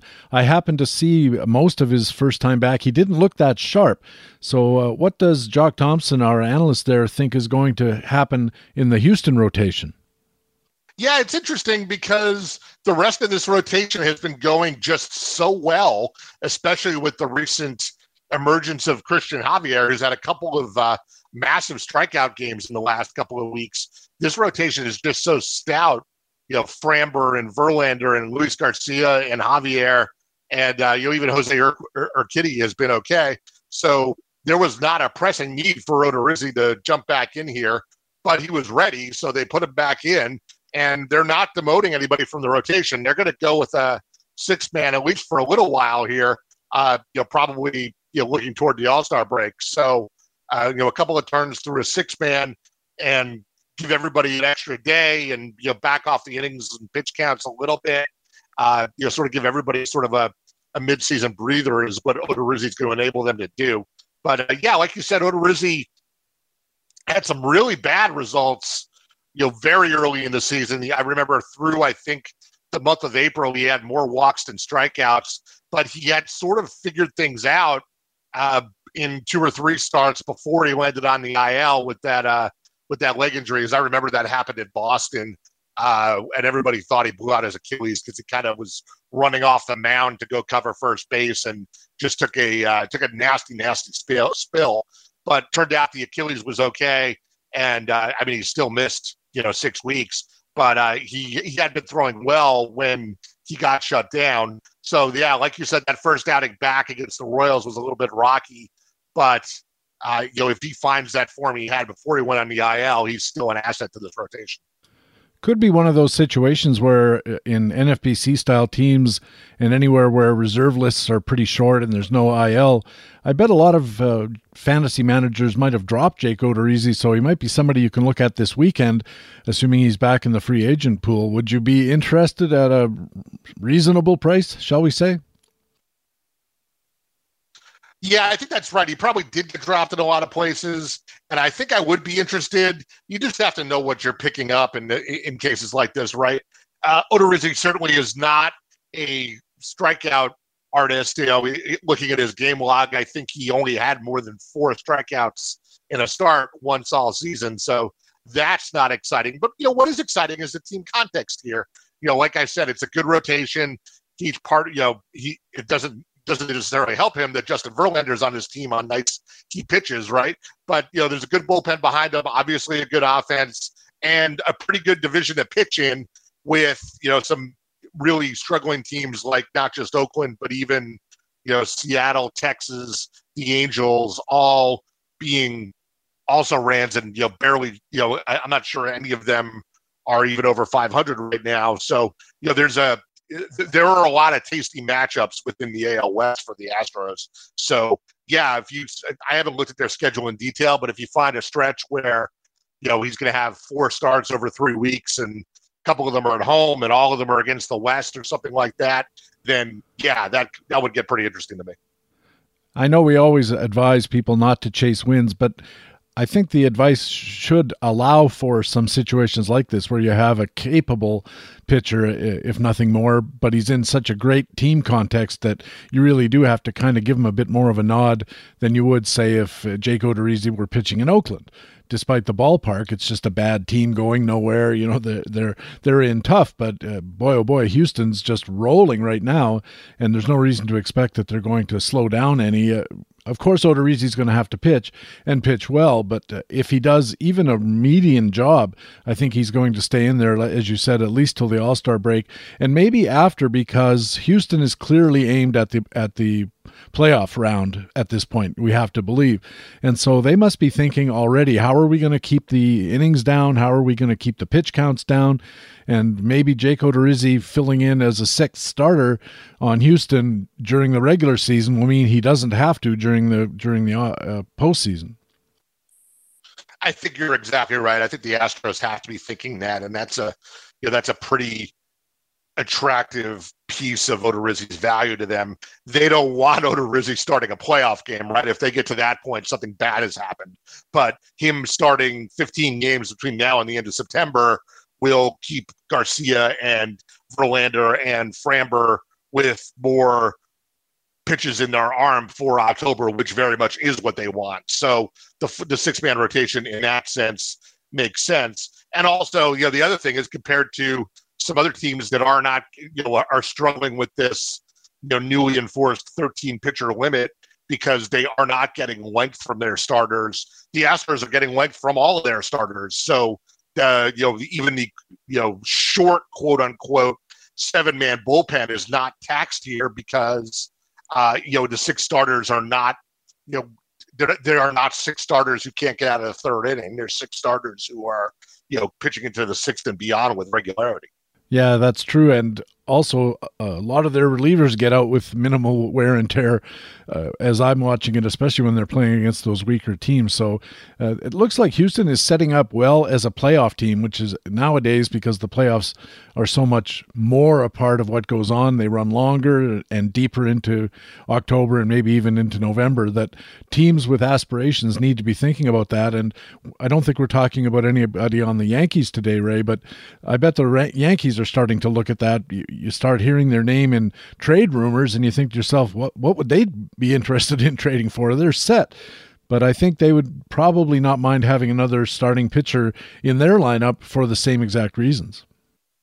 Yeah, that's exactly right. And not only that, but the other thing that we haven't really processed yet is the new playoff format when we get there, and the top 2 seeds, which are going to be the Yankees and Astros, unless something changes dramatically, are going to have a bye, while the 3, 4, 5, and 6 teams have to play a 3-game series. So these guys are also going to have, 5 days off at the end of the regular season before they have to play their first playoff game, which is going to, it's basically a free pass once through the rotation, right? Your number 3 starter is going to get probably, 8 or 9 days off between the last day of the regular season and the first playoff game. So there's a legit advantage to not just winning the division, but being one of the top 2 seeds. And the Yankees and Astros are, practically on cruise control for that right now. It might be a little too early to talk about Minnesota having ironclad playoff aspirations, but we have to believe that they have some playoff aspirations, and they've been messing around a little with their rotation, but they can't ever seem to get everybody back at the same time. They have this Josh Winder was pretty good there for a while in late April, early May, and then all of a sudden he couldn't get anybody out. They sent him down. Then he had an injury. He was activated, sent back down, and now he's been recalled. And I believe he was subbing for Chris Archer for a start. What's the latest intel on the rotation in Minnesota? What the heck is going on there? Yeah, I think you summed it up pretty well. It's kind of just a revolving door at the back end, right? There was one, I seem to recall like a month or 6 weeks ago, there was one period where it looked like they might also get to the point the Astros are at, where they were going to have 6 guys and they thought they might go with the 6-man rotation. But then, as you said, Winder got hurt, and Sonny Gray came back, and Archer came in. But then Archer's last start, I had picked him up in a league or two, and his last start on a week or so ago against the Indians, after throwing pretty well for a couple of starts there, he went out and walked 6 and struck out 2 in 4 innings, and you could just tell that something wasn't right there. So not terribly surprising that he went on the DL. So now, spin the 5th starter wheel and you're back to Winder. I would assume we're not going to see Archer until after the All-Star break. He was diagnosed with tightness in his hip, which sounds like just rest and hope it gets better kind of situation. So he gets a couple of weeks down. Winder's the 5th starter for the rest of the first half, I guess, and then we'll see what happens. It seems like in this particular rotation, somebody falls down every week, so we'll see what happens next. And of course, it'll be interesting later on if Minnesota does find themselves in a playoff position. They might be going into it with a fairly weak rotation, assuming they don't manage to shore it up. When you look at all the guys who are in and out, back and forth, none of them really stands out as somebody that you think to yourself, boy, if that guy just gets into the rotation and stays in it, they're set, because I don't think they're set at all. Yeah, I think that's right. Sonny Gray, when healthy, is clearly the best starter in this rotation, but after that, it gets sketchy pretty quickly. Joe Ryan missed some time. Joe Ryan's been a little bit up and down. His overall numbers for the season are good, and ERA just over 3, but his expected ERA is more like 4.5. And then, you're quickly down to Dylan Bundy and Bailey Ober and Archer and Winder, and Devin Smeltzer has been making some cameos in there. And after Gray, I'm not sure there's anybody you're excited about starting a playoff game here. I don't know if the Mariners have playoff aspirations, but if they do, they got a bit of good news. First baseman Ty France was activated from the 10-day IL. The team sent down outfielder Marcus Wilson to AAA. I presume that Ty France just steps right back into the lineup and on they go? Yeah, I think that's right. He only missed, I think it was 12 days, jumps right back in without a rehab assignment. It looks like they maybe cut a corner on a rehab assignment by starting him at DH for a couple of days to sort of ease back into the lineup. But he was, you can understand why they were excited to get him back and rushed him back. He was hitting really well. He was hitting .316, 10 homers and 45 RBIs when he got activated. And, let's keep in mind that while he was out, they picked up Carlos Santana. So now Santana, despite getting a lot of run in his first week or so in Seattle, now probably fades back into part of the DH equation here as France reassumes the everyday first base job. Yeah, that's what I thought. Actually, Carlos Santana looked like a new man when he got up to Seattle. He seemed to be hitting the ball better. He seemed to have a bit of pep in his step. It's kind of a shame that he gets this far and seems to be turning things around at least a little bit from what he was doing in Kansas City. And all of a sudden, here's Ty France back, and then the handwriting is on the wall for Carlos Santana. He's going to have to keep doing something as a DH, and I don't know if he has any of those DH first base splits. Some guys don't like DHing. They want to play and hit, and play defense and hit, I should say. And I wonder what is the next step for Carlos Santana as a fantasy asset. Yeah, it was funny because he picked it up not for all that long, maybe like 2 weeks before he ended up in Seattle. It's almost like Seattle was watching him, and the minute he showed some signs of life, they said, okay, now we'll take him. But he hit .323 for the month of June and had carried that over in July so far. So for his last 85 at bats, he's hitting well over 300. The power's not really there, only 4 home runs on the whole season. But his trademark has always been a high walk rate too. So when he's hitting over 300, that on base percentage starts getting into the 450 range real quick. So a 450 OBP will help any lineup, including the Mariners. So I'm guessing he's, as Jesse Winker finishes up his suspension this weekend, we'll probably see Santana stealing some more DH at bats because of that. Kyle Lewis is out on a rehab, I believe, as well. So that'll further squeeze the DH situation, maybe as early as next week. But, if Santana keeps hanging up a 450 on base percentage, he's going to find his way into the lineup. That's for sure. He's always been a much better on-base league player in fantasy than a batting average player in fantasy, that's for sure. In Los Angeles, the Angels put Mike Lorenzen on the IL. He has a right shoulder strain, and I guess we're going to see some more rotation moving and switching and funneling around as we've seen with some of these other teams. Yeah, that's exactly right. And, it's a theme I think I've made in every comment here on a transaction, but I think it's just the nature of where we are in the calendar that the All-Star break ends up being sort of the gating factor or the best estimate for just about every injury at this point, right? And that no different for Lorenzen. We're not sure how long he's going to be out. Maybe he's in the rotation if that shoulder tightness clears up fairly quickly. Maybe he's in the rotation like the first turn after the break or something like that. But there are, 2, maybe 3 starts to deal with before the break, depending on where the actual Angels rotation sat. So it's Reed Detmers coming back up tonight to take the start in that turn. And then you figure, I guess if you do the math, there's one more start, middle of next week, something like Wednesday, that he'll probably get another start again, and that gets you to the break. So I would expect to see Reed Detmers twice, then the All-Star break, and then we see whether Lorenzen's ready to come back on the other side of the break. And even if Detmers is pitching, we've talked about him before here on Baseball HQ Radio, Ray, and gosh, it hasn't been that great with Reed Detmers.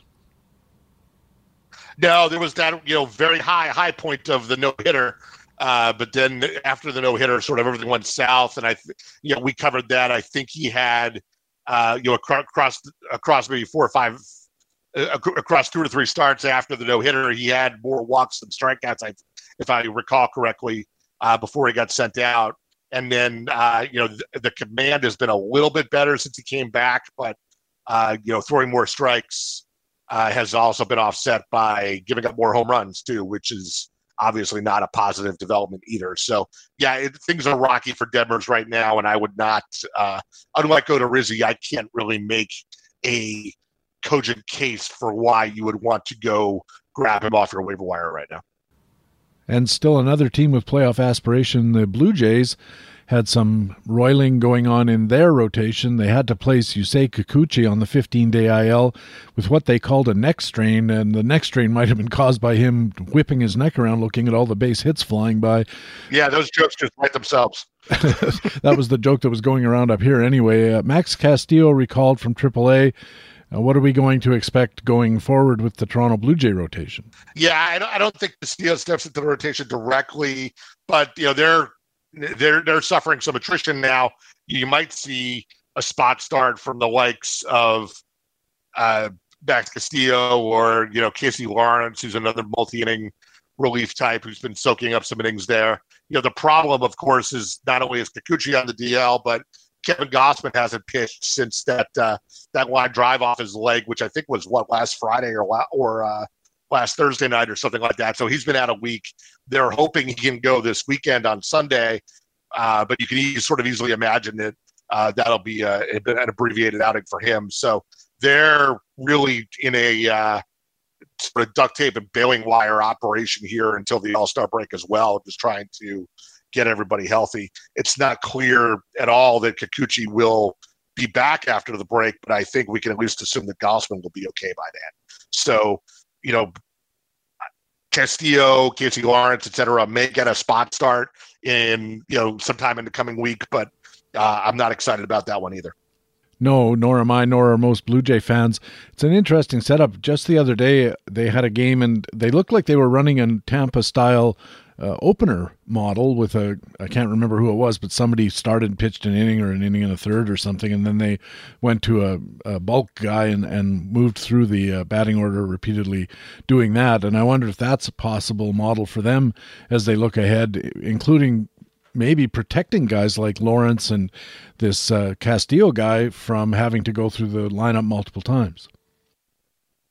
Yeah, exactly. And especially, again, with the break coming and knowing that all your relievers are going to get, 5 days of downtime there, you can ask the guys in the bullpen to carry a little bit of additional workload this week and stretch them out for a multi-inning relief appearance when they're typically a one-inning guy and not worry about, long-term effects of that. So I would imagine that, the missing innings are just going to get spread out among a lot of people is probably how this plays out. That sounds right. Let's move on to Boston. Their rotation's in a bit of turmoil as well. Rich Hill got hurt. They skipped Michael Wacha's turn, and rookies seem to be pitching this whole week. And then they have a couple of guys close to coming back, assuming Chris Sale is not taking on a second career as a demo guy for a rehab company. Yeah, I was picturing, it's exactly the right reference. I was picturing Sale on Love It or Listed or Windy City Rehab or whichever your favorite home improvement show is when they flip houses, because he's definitely the guy you want to call to take out your kitchen cabinets when they're getting replaced. He clearly has that skill. And if there's ever a reality show involving tailoring going back. Yeah, exactly right. But yeah, you're right about the Red Sox rotation. It's patchwork is probably doing a disservice to the quilting industry, because it's been pretty rough here. Like you said, 4 rookies starting 4 straight days is some kind of ignominious record. I think it's been Josh Winkowski against the Yankees last night, and Brian Bayou made his debut, and this weekend I think we get Connor Seabold and Tucker Crawford against the Yankees too, which you can imagine is going to go well. But there is better news on the horizon. Like you said, Sale should be back for one start before the break. Nate Eovaldi's not far behind him. I don't know if he'll get a start next week, but at bare minimum, he should be able to go right after the break. And it sounds like, when skipping Wacha with tired shoulder or something like that, that sounds like it's a 1-2 start sort of deal. So after the break, you could envision a rotation of Sale and Eovaldi and Pivetta and Wacha, and then maybe one of these rookies, and that's a lot better than a rotation of 4 rookies. But as is the case with Toronto, with Minnesota, they've got to get to the break before they get to the other side of the Rapids here, and it's going to be a tough slog, and it comes at a bad time because they're in the middle of playing 14 straight games all against the Rays and Yankees. So it's not a time to be running the Worcester Red Sox pitching staff out there. In Los Angeles, the Angels had a guy who, in early drafts, I think Tyler Wade was going a little earlier than we might have thought by ADP, because he was just so darn versatile. I think he covered every position but catcher and, of course, pitcher. But he's been DFA'd. He's been cut, basically, by the Angels, who claimed Jonathan Villar off of waivers and called up a guy, Michael Stefanik. Is this the end of Tyler Wade? He'll probably pop up somewhere for exactly the reasons you mentioned. The other reason that he had attracted some late draft attention this spring is because he stole a pile of bases for the Yankees in the second half last year. And between the position versatility, the pinch running utility, that kind of thing, you can imagine him ending up on some team's roster, maybe not before September, but I wouldn't be surprised if that ends up with him on somebody's playoff roster too, just because, that's the kind of piece that a good team likes to keep around. But the Angels, not being a good team, had, sort of more pressing priorities to address. And they thought that swapping out Wade for VR, especially with, Anthony Rendon out the year, VR probably picks up a ton of at-bats at third base. They're going to get David Fletcher back somewhere right around the All-Star break too, which is probably what Stefanik is up for, is to be the utility infielder until Fletcher comes back. We haven't seen Fletcher since maybe the first week of the season, so that'll be a big development for them. But Stefanik's probably here for the short term, but VR over Wade gets them closer to a major league caliber bat at third base, filling in for Rendon. When I first heard the news, I thought, well, I can see that maybe the Angels are starting to jettison some of the guys who are not going to be part of their future and trying to see what they have at the higher levels of the minor leagues. And then I heard they claimed Jonathan Villar, who just seems like exactly the wrong guy for a situation like that. But I guess they want to be competitive at least a little bit to try to sell some tickets. But I didn't see it. But it'll be interesting to see how Villar does in Los Angeles. He's been offered around in one of the leagues I play in. Somebody claimed him off of waivers a week or two ago and immediately started offering him for trade, I think, because, hey, good news, he's going to be playing full time. He's going to be out there running crazy and stealing bases all over the place, and go back to 2019 when he had, 30 homers and 40 bags, or 20 homers and 30 bags, something like that. I don't think it's going to happen, but stranger things have happened. Yeah, I don't think it's going to happen either, but it also is a reminder that those upper levels of the Angels minor league system that you were referring to are pretty barren. So, I do think, I saw some, you're in the Tal Warzale only, right? Didn't he go for a pretty penny there? He did, yeah, and that's one of the leagues where I think it was Larry Schechter picked him up and immediately started making trade offers that included Jonathan Villar, yeah. I mean, I think the best thing you could say about him is he's probably going to play every day. He is now the third baseman, and like we said, in the minors, there's nobody behind him. So if he's healthy, he's going to get an opportunity. And Villar has stolen a lot of bases on bad teams over the years, and maybe there's one last gasp here. I don't know. Did you get a sense of where he was going to bat in the order? Going to be kind of hard to say. Particularly, I'm mindful of Fletcher coming back. They have that Ward, Ohtani, Trout 1, 2, 3 pretty well lined up, and then it gets scrubby real quick. I sort of have to imagine that Fletcher is going to go into maybe the 2-hole and try to lengthen the top of that lineup a little bit. So I would imagine Villar is going to if as this team gets healthy, I would imagine Villar will settle into the 6 or 7 spot.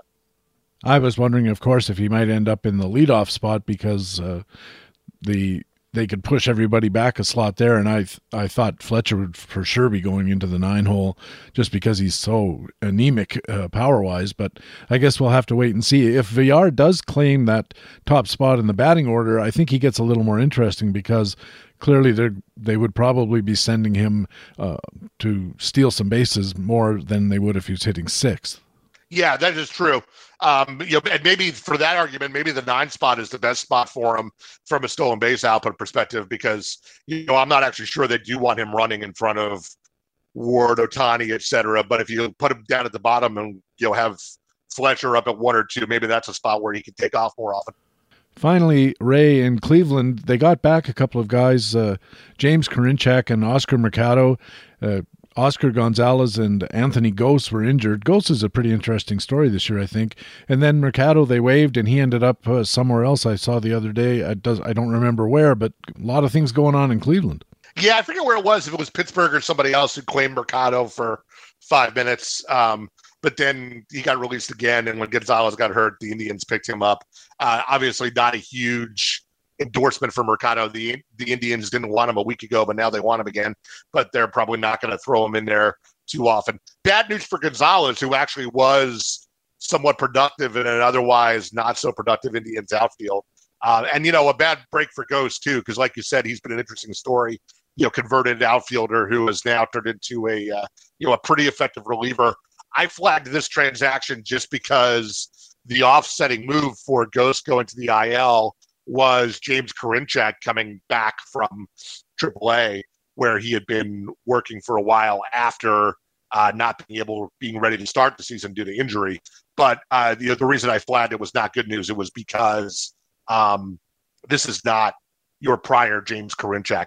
He still has not figured out, from his minor league numbers, still has not figured out the control. It completely deserted him at a seemingly random time last year that happened to perfectly coincide with the ban on sticky stuff. Go figure. I mean, correlation's not causation and all of that, but since the sticky stuff ban just about 13 months ago now, he's been walking almost a guy an inning, and that didn't change in AAA this year. So until further notice, forget the version of James Karinchak that you were so excited about at the end of 2020 and the beginning of 2021.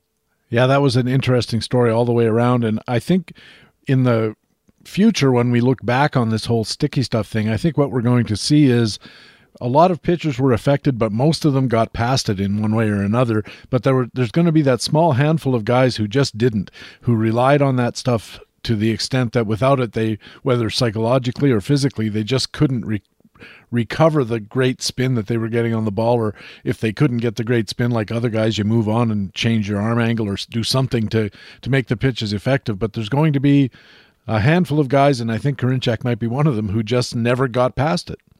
I think that's exactly right. And, up in Boston, Matt Barnes is another guy who I have on that list, not definitively, but it sure looks like that's the same thing that went on there. In both cases, they, both Karinchak and Barnes have also had health issues. But to your point, are the health issues related to trying to compensate for the spin by changing their arm angle or working harder on their grip to get spin? And we all know that the cascading effects of making changes to your delivery or your grip or anything like that can cause injuries. So, we can't just say it wasn't the grip they were hurt.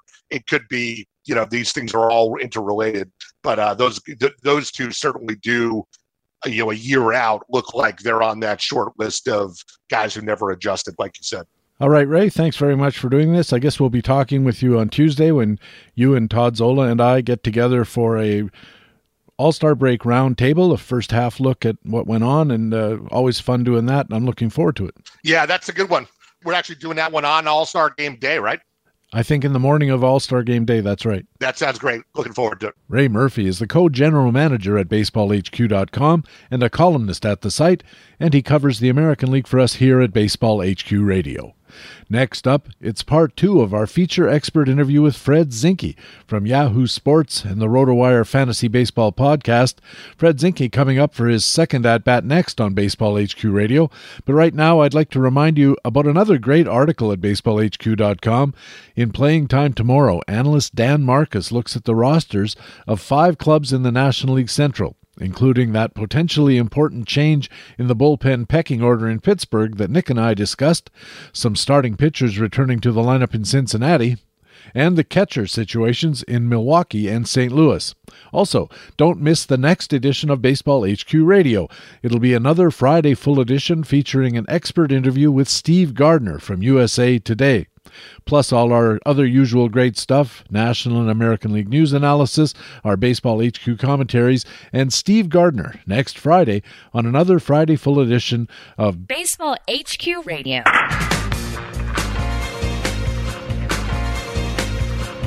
And welcome back to Baseball HQ Radio. I'm Patrick Davitt. Time now for part 2 of our feature expert interview with Fred Zinkie from Yahoo Sports and the RotoWire Fantasy Baseball podcast. Fred, welcome back to part 2. Yes, glad to be back. And this has been a great conversation so far. Let's keep it rolling.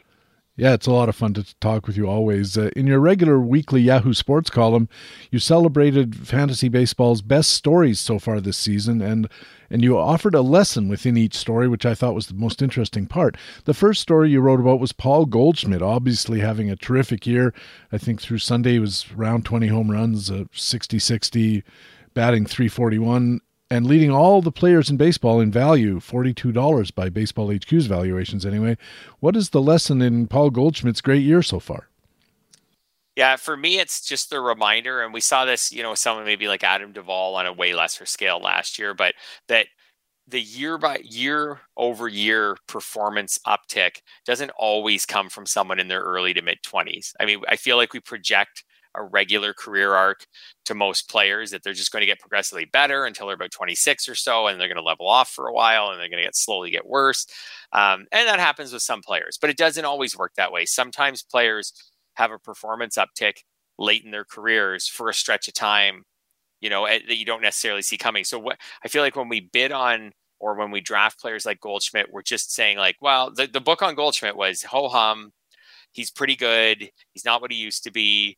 He's a safe first baseman. He's not going to leave you high and dry, but he's probably not going to win your league. Well, here he is winning in your league. And he was also great down the stretch last year. So just a reminder that veteran players, they can have year-over-year performance upgrades too. I think we have to also be more and more cognizant that age shift has changed. I think that players are staying at their peak longer, and that their decline in age is often shallower than we have become used to from 10 or even 5 years ago, maybe. I was just looking at Goldschmidt's fantasy value over the last 10 years or so. Man, there's a lot of $37, $42, $43 seasons in there, interspersed with some, I think, lesser seasons, but he's always been at least $20, kind of a performer. And this year he's up around, as I said, he's up around 40. So how are we going to manage this in future years, do you think, when we start looking at these players? Because it's still a pretty decent model that we expect what you said, rise up to age 26, stay there for 3 or 4 years and start to fall. I think that's probably more likely than not, but how are we going to pick out guys like Paul Goldschmidt who turn out to be outliers and extend their peaks or revisit their peaks? Yeah, this is a tricky one. I don't know if I totally have the answer to that. I have heard people say with some of the great pitchers like Verlander and Scherzer that, special players do special things. And there are a couple of pitchers who have aged, much better than their peers, Wainwright being another one. Maybe we needed to give Goldschmidt a little more credit for being a special player, right? He's almost 35. His career OPS is still over 900. So maybe we should have given him a little more credit for being that special player. Although it was tricky because he did immediately, when he went to St. Louis, like that first season with St. Louis, like his OPS dropped 100 points, came back up a little. It came back up partway in the shortened season. It stayed there last year, but we weren't seeing like maybe his peak OPS numbers from when he was in Arizona. So it made sense that he was on a steady decline. Well, this year so far, this is a career best OPS for him. I don't know if you can project someone to have a career best OPS when they're 34. Sometimes I think you just luck into it, but I think it's a reminder that it's possible for it to happen. And the other thing that I look at Paul Goldschmidt and I think a lot of that early career value, fantasy value, was tied up in the fact that he stole a lot of bases, especially for a first baseman. He had 15, 21, 32. That's a lot of stolen bases for a guy in that position, and he's obviously not doing that anymore. I think he's got 2 or 3 this year, so he's offsetting that by producing more in the other categories. I wonder if there's something that we need to be just aware of in a guy's ability to shift his value from one category set to a different category set. Yes, that's true. And really what Goldschmidt had become was a pretty similar version of what he was in his peak, just without the steals. Although last year, one of the things I mentioned it just briefly was last year he stole 12 bases in 12 attempts. Like, again, we're talking about a first baseman who's 34, and last year he stole 12 and 12. This year he's only stolen 3. There is a scenario, as great as Goldschmidt's been so far, there is a scenario, it's probably not likely, but there's a scenario where the rest of the way he keeps hitting this well and steals bases at a slightly higher rate in the second half. It certainly could be. And when you see a guy that age, and especially a bigger guy who's not what you think of when you think of a base stealer like Cedric Mullins, small, wiry, quick, all of these kind of things, you start to wonder if there's an element here of just knowing what you're doing when you're trying to steal bases at age 34, because you've stolen a lot of bases in your life. You've been around some great base stealers, maybe had good coaching. It could be that, we know that speed is not the only thing that makes a stolen base successful. It's knowing when to go, knowing how to time the pitcher, all of these kind of veteran things that you learn over time in the major leagues. I'm with you. I think he got 3 so far. I wouldn't be surprised to see him get 6 or 7 down the stretch. And there's also a team context, of course. Maybe they've asked him not to steal so much because they don't need him to create runs on that St. Louis lineup. But if that slows down in any way, they might say, if you want to go out there and grab second a few times, it would help. Yes, that's quite possible. And I like what you mentioned about that there is an art to base stealing. It's not just a matter of taking the sprint speed leaders, and those are just your stolen base leaders in the exact same order. There is an art to base stealing. And in Goldschmidt's career, he's not only been a great base stealer, especially for his position, but he's been really successful at a high rate. Like in his career, he's got 143 steals in 176 attempts. That's an outstanding success rate for someone at any position, but especially as a first baseman. Yes, it's just outstanding. You mentioned earlier Seattle outfielder Julio Rodriguez is having a sensational debut. He's the first rookie in history, I read somewhere, 10 home runs and 20 stolen bases before the break. Got his 21st the other night, stolen base. I think he's got 11 home runs now. What's the learning lesson from the experience that we've seen of Julio Rodriguez this year?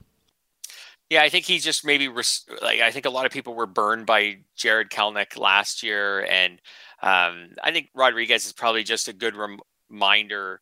Not that this industry usually needs tons of reasons to hype rookies, but that the rookies can take off, right? That you can draft a rookie in round 15 or 17 or something, and he could be like a first or second round type player. That's what we've gotten out of Rodriguez. We don't get that with a lot of them. A lot of them end up being disappointing to various levels, end up back on waivers, things like that. Like I said, Kelenic was the poster child for that in the last couple of years. Just couldn't make it happen so far in the majors. But Rodriguez is an example that if you want to dream on a rookie, like, you can. And if it works, like, the payoff can be enormous. Now his is even better than most, pretty, like you said, like record setting, especially when you factor in how bad his April was. It's really remarkable. But he and Goldschmidt are like opposite ends of the same type of argument, though, that like, it's just that's what makes the game fun. At any point in their careers, players can pop. And that's what keeps us, trying to analyze them over and over again, is to figure out why. And part of the problem with doing that is we don't know why. Like, it's so, Yep. What do they call them? Black swans. The thing that makes them interesting is that they can't be explained. And that's what makes them more fun. And you mentioned earlier that a lot of fantasy managers, especially in shallow leagues, dropped Julio Rodriguez. And I wonder if there's a lesson there about acting too fast. But on the other hand, given how rare Julio Rodriguez is, I think this might be a case where the outcome was not optimal, but the process was probably pretty good. You couldn't sit around and wait for this to happen, because this really never happens, or happens so rarely that you can't bank on it, especially in situations where you have to make, I've only got so many spots in my roster kind of decisions, and he's just not doing anything with his opportunities. I got to move on. Yeah, that's right. And unfortunately, also, when he was struggling was April, and we know April's the most fruitful time on the waiver wire. So he was occupying a bench spot at the time when you're searching for new closers, and a bunch of starting pitchers have reeled off some quality. I remember how many starting pitchers were pitching over their heads in April, and you're like, oh, I need to grab one of these guys, like a few of them, and see who really has long-lasting ability here. And then there was Rodriguez jamming up one of your bench spots and struggling. So, but good for the people who held on to him. It's a good sign that sometimes patience is rewarded. Having said that, I think that the proper move in that league context was to drop him. And you can kick yourself afterwards saying, oh, well, in this instance, it didn't work. I don't think it's any different than hanging on to a 35-year-old guy who's clearly declining. Like if you had Miguel Cabrera on your roster, I mean, he's still hitting a little bit and he's got a decent batting average, but he's clearly not the Miguel Cabrera he used to be. And I wonder if at a certain point people hang on to those guys too long as well, when the play is, thanks for all of the great Hall of Fame credentials, but I got to move on. Yeah, no, that's definitely true. Moving on is often the right thing to do. It stings when you get burned by it. But I bet if you kept track over the years, moving on is more often the right thing to do than not. I think you're right. Juan Duran in Minnesota has shown a reliable 100-plus mile-an-hour fastball this season. He looks to have taken over the closer role in Minnesota. What's the lesson from Duran, and what do you expect from him for the rest of the season? I love this guy. I think he's got just so much potential for the rest of the season. I think he's one of the better relievers in baseball, like 48 to 6 strikeout to walk in 36 innings. He doesn't walk batters. He gives up a ton of ground balls, which is great. I think he's awesome. He's clearly the Twins' best reliever. They do continue to mix Emilio Pagan in for saves. I'm hoping at some point this season that they just move away from that. They're in a division race. I don't know if they'll totally move away from that, but I hope they do. But Duran is so valuable. He has 0 wins so far this year, which is just unlucky with how well he's pitched, and he's pitching in high leverage situations. My comparable with him is Emmanuel Clase from the Guardians. As far as high velocity, high ground ball rate, I think Duran could easily be that level of a closer right now if all he needs is the opportunity, and I'm hoping that comes in the second half. You're listening to Baseball HQ Radio. Patrick Davitt with Fred Zinke from Yahoo Sports and the RotoWire podcast. And Fred, you had an article last week at Yahoo about the importance of knowing the other managers in your league when it comes to trading. Wouldn't be a Fred Zinke interview if we didn't touch on trading at least. You had some common fantasy manager types. First, how do we know what type a particular manager is? Well, that's the thing, is the only way you can know is to get out there and send trade offers and send emails and talk to other managers and see. And then over time, you might start to notice some of their tendencies. Oh, this person is always interested in the rookies that I'm offering, or this person's never interested in them, or this person's always interested in the power hitters, or whatever. This person's really into we talked with Schwarber, this person's really interested in players who are on a heater. The only way you can find out is to get out there and start getting to know people in your league. And then eventually maybe some of them may not have tendencies, but some of these tendencies might come out over time. Something else you can do is just watch the trade activity, even if you're not involved in it. Yep. And you'll notice, hey, that Joe Smith, he's always grabbing up the prospects, and make a note of it, because it could be something that you can use to your advantage later on. The best target for me among the manager types that you mentioned was what you called the reactionary manager. What is this type of manager, and why is he a good trade partner? Yeah, the reactionary manager is just someone who, if they've been burned by, especially if they've been burned by a player. So pitchers, had a really horrible week. They're just likely to get rid of them at a really low cost, or maybe they chase whoever just had a really great week. So an example of the reactionary manager, someone who has Jose Barrios this year. He's had some really awful starts. Overall, he hasn't been valuable. The reactionary manager would probably trade him away at a very low cost, after he has one or two really poor starts. And in the case of Barrios, at least so far, he hasn't really come around. He might eventually. That person probably would have traded Charlie Morton away for very little 6 weeks ago, and now live to really regret it. So yeah, that's that type of manager. And yes, they're an easy target for trade offers. The opposite manager type is the draft day manager. What is he, and what's the opportunity? Yeah, the draft day manager is someone who just stays married to their draft day values well into the season. And I know that you should stay maybe on them in April, but I mean, the draft board changes from, say, 2022 to 2023. When does that change happen? Well, it's continually evolving. So the draft day manager is the one who right now wouldn't even consider getting Julio Rodriguez at a fair value, because he was a 15th round pick, and that person would much rather have Juan Soto right now, because Juan Soto was a first round pick. And there might be a value there where you could go to that person and say, hey, I'll take your Julio Rodriguez, I'll give you Juan Soto. Oh, really? You'll take my 15th round pick and give me your first round pick? I'll do that. And you're thinking, great, I need steals, and Rodriguez might be just as good as Soto in the power department the rest of the way anyway. So, I think this is a big win for me. But yeah, some managers, you can tell when you talk trades with them, just in the comments they make, that they stay married to where players were drafted or how much they went for in an auction all season. And even historically, like I've dealt with guys who say, I can't give you that player. Look, he's got an unblemished career of good performance. You think to yourself, well, yeah, he's 34 now, though, and it hasn't been so much. Miguel Cabrera, again, an example. There are some guys who just grimly hang on to guys like that because they just won't trade him for what is actually a reasonable value, because the names are so imbalanced that it just doesn't make sense to them. I wrote a column years ago about classifying trade possibilities amongst managers, and this is the guy I called a Shirley Ellis manager. Shirley Ellis was the singer in the 60s who put out a song, a novelty tune called The Name Game. Fred, Bobed, Banana, Fanafo, that kind of thing. Yeah.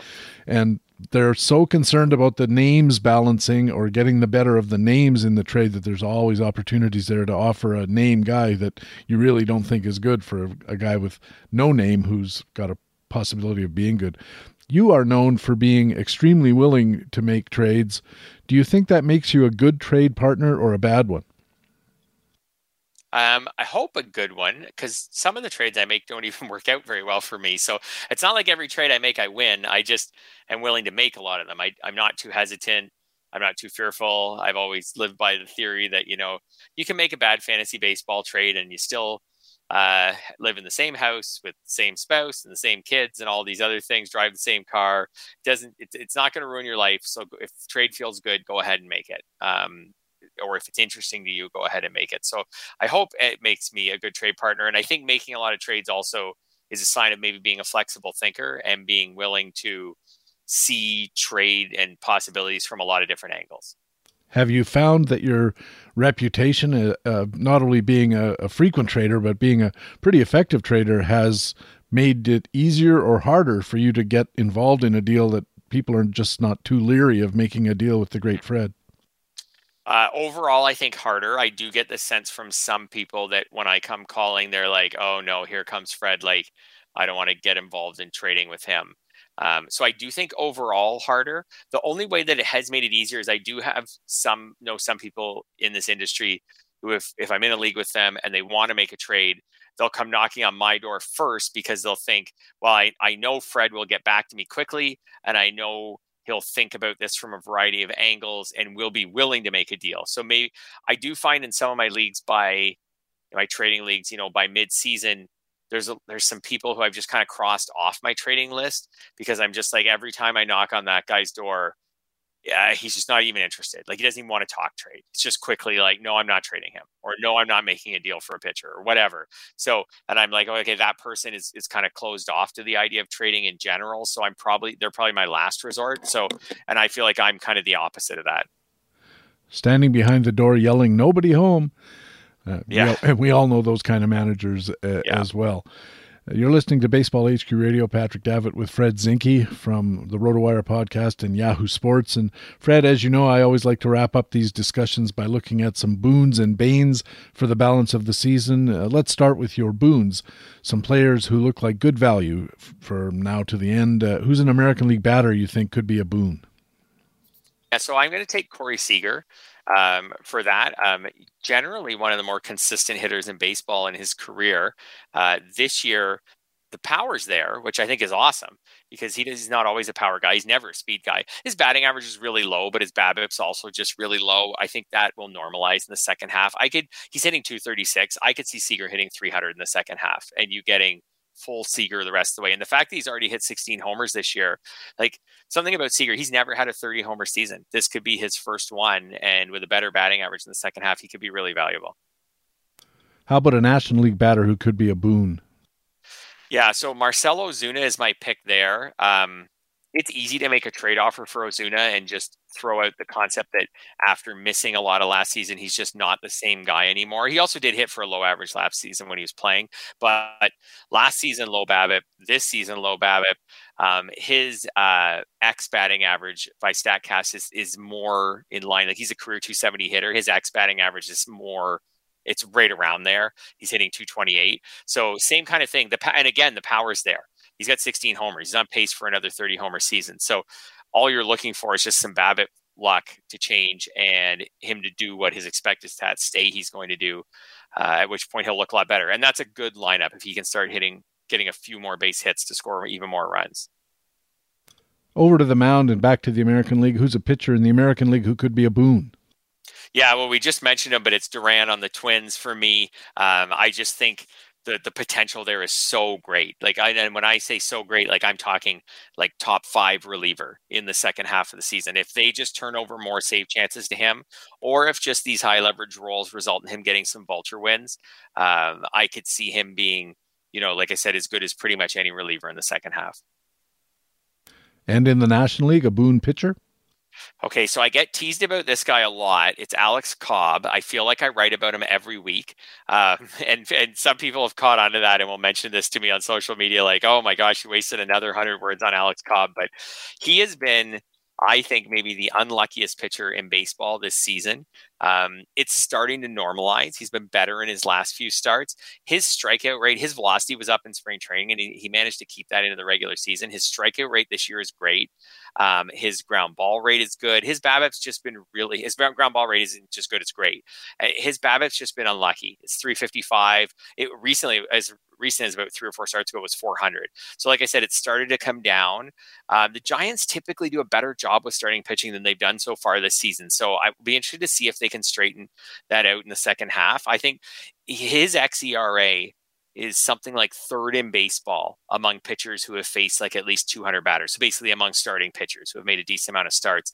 I think it's something like 3rd in baseball. Like that's incredible, that stat for him. So I think there's a lot of upside in him in the second half if he can stay healthy, which is always a big if. I also like that he pitches in San Francisco because I think they really know what they're doing as a coaching staff out there, as we've seen over the last few years with reclamation products like Alex Cobb, for instance. Yes. Let's go over to the Banes in the American League. Who's a batter you think could be a bane? Yeah, I just think Xander Bogaerts is, from a batting average perspective, he's started to come down a bit, and I think that's going to continue. But he's hitting 318 now. That batting average was even higher a week or two ago, so I think it's starting to normalize. But his BABIP's 385. That's one of the highest in baseball. His, I think that batting average has overshadowed the fact that he's not really hitting for power. He only has 7 home runs. He's not a big base stealer. He's got 3. That's pretty normal for him. Xander Bogaerts is good. He's in a great lineup. He's a good fantasy asset, but nothing in his profile makes him seem any better than he was in other seasons. His batting average is about 270, which is pretty normal for him. So I think Bogaerts is already starting to come down, and I think that'll maybe continue in the second half. I think he needs a power surge to save the fantasy value he's had so far. Yeah, I've got Xander Bogaerts on a team, and I've had some trade inquiries. So you look into a guy, of course, to see what he's doing, and his average exit velocity is the lowest I think it's been in years and years. His hard hit rate is quite low, not as low as the short year, but yeah, there's a lot of concern here, I think, for Xander Bogaerts owners. And if you're thinking of making a trade offer, think long and hard. Who's a National League batter who could be a bane? Yeah, I'm going to go, and this one hurts to say because I have a lot of shares, but Manny Machado, the ankle injury concerns me as far as stolen bases in the next few weeks. He's the kind of guy who gets you some steals, but it's not an automatic base stealer. He already had 7 this year. I worry that we're not going to get another 7 in the second half because of the ankle. And then beyond that, his BABIP's really high. That's pushed his batting average up. He really profiles as more of what he typically is, like a 280 hitter or something, than the 316 he's been so far. And his power numbers so far this year haven't been special. He's got 12 homers. So he's been good. I think he'll be fine in the second half. I just think maybe we've already seen the best of his 2022 season. Another guy whose exit velocity and hard hit rate are down. I happen to have both Bogaerts and Machado on 2 different teams, so this is not good news for me. Back to the mound we go. Who's an American League pitcher who could be a bane? Yeah, I feel like we've started to buy into Joe Barlow as a lockdown, reliable closer, and I'm not quite sure that he's there yet. So far, he's been fine. He's got 13 saves. He's got 3 wins. His whip's .99, but his batted ball luck's been really good. It's 205 is his BABIP this year. His strikeout rate is poor, and most of his ERA indicators are in the 4s or 5s. Like his FIP's 4.29. Some of his other ERA indicators are even higher than that. So I'm not sure. I know Texas can give him like a pretty long leash because like they're not super competitive this year, but I'm not sure if Barlow has reached the point where he actually is a reliable closer. And I feel like that's how the industry is now treating him.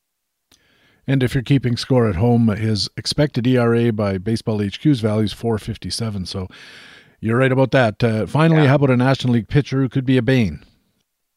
Yeah, you don't usually hear Lucky and Colorado Rockies pitcher in the same sentence, but Daniel Bard has been pretty lucky so far this year. His ERA is 2.05. He's got 16 saves out of 18 attempts. Coors Field typically chews up closers unless they're really good. Bard's FIP this year is 374. He's walking about a batter every second inning, which is not good for a closer. He's been really fortunate to only giving up 3 home runs. I look at Bard and I think he has been really lucky, and lucky in Coors Field doesn't usually last. So I could see him, maybe he's a better pitcher than I'm giving him credit for, but I could see him blowing up in spectacular fashion in the second half, where you have him in the lineup for a home week and he, has 2 or 3 like really bad blown saves in 1 week and then loses his job. And I don't know, maybe I've been saying trade this guy all season, and so far I've been wrong, and maybe he'll keep proving me wrong the rest of the way, but I'm going to stick to my guns on this one.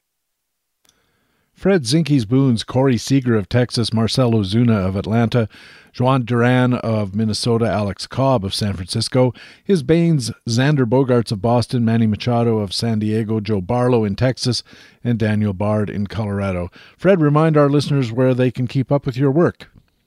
For sure. So my articles drop on the Yahoo site, and I'm on the RotoWire podcast every Tuesday. And if you follow me on Twitter at Fred Zinke MLB, I try to make sure that I put out links to all of those articles and podcasts as they happen. Well, Fred, I was hoping this would be fun. I mentioned before we actually started recording that had I been thinking, I could have got you on last Friday for Canada Day because, like me, you're here in Ontario. There's a couple of other Canadian experts that we could have joined together, and maybe that's something I'll think about for next year. But for July the 8th, I'm really grateful that you took the time, and I appreciate the call. It was so interesting, and I hope to talk to you again soon. Yep, this was great. We'll put it on our calendars maybe right before Canada Day next year. Absolutely. Thanks, Fred. No problem. Fred Zinke writes for Yahoo Sports and appears weekly at the RotoWire Fantasy Baseball Podcast. One more quick break, and then we're back with our HQ commentaries, the frequent flyer, and extra innings coming up on Baseball HQ Radio. But one more item from the Baseball HQ site I wanted to mention is the Eyes Have It podcast. In the latest edition, HQ scouting team analysts Chris Blessing and Brent Hershey discuss the importance of scouting defense for fantasy and evaluate White Sox prospects third baseman Brian Ramos and shortstop Colson Montgomery, Tigers prospect right-hander Reese Olson, and Guardians prospect right-hander Hunter Gaddis. The Eyes Have It every week from the scouting team at baseballhq.com. That and the other items I've mentioned are only a few of the literally dozens of great articles, reports, commentaries, and podcasts you'll find at baseballhq.com all the time. We have player performance validation in Facts and Flukes, news updates in Playing Time Today, and roster forecasting in Playing Time Tomorrow. We have buyer's guides for hitters, starting pitchers, and relievers, fantasy market analysis in the Market Pulse, injury analysis in the Big Hurt column, and groundbreaking fantasy baseball research. As well, there are tools like the player projections updated every day, depth charts, daily dashboards, pitcher matchups planners, bullpen indicators, batter consistency reports, complete pitcher PQS logs, potential surgers and faders, and other leading indicators for hitters and pitchers. Add it all up, you get expert content plus tools you can use to improve your teams and win your leagues. And they're why we call our site the best fantasy baseball website in the business. Baseball HQ Radio.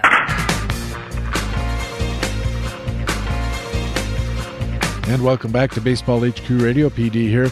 Time now for our regular commentaries. My extra innings comment is coming up. And leading off, it's the frequent flyer, a commentary on players who might be available in your free agent pool and who have the potential to get enough playing time and production to make them worth a spot on your roster.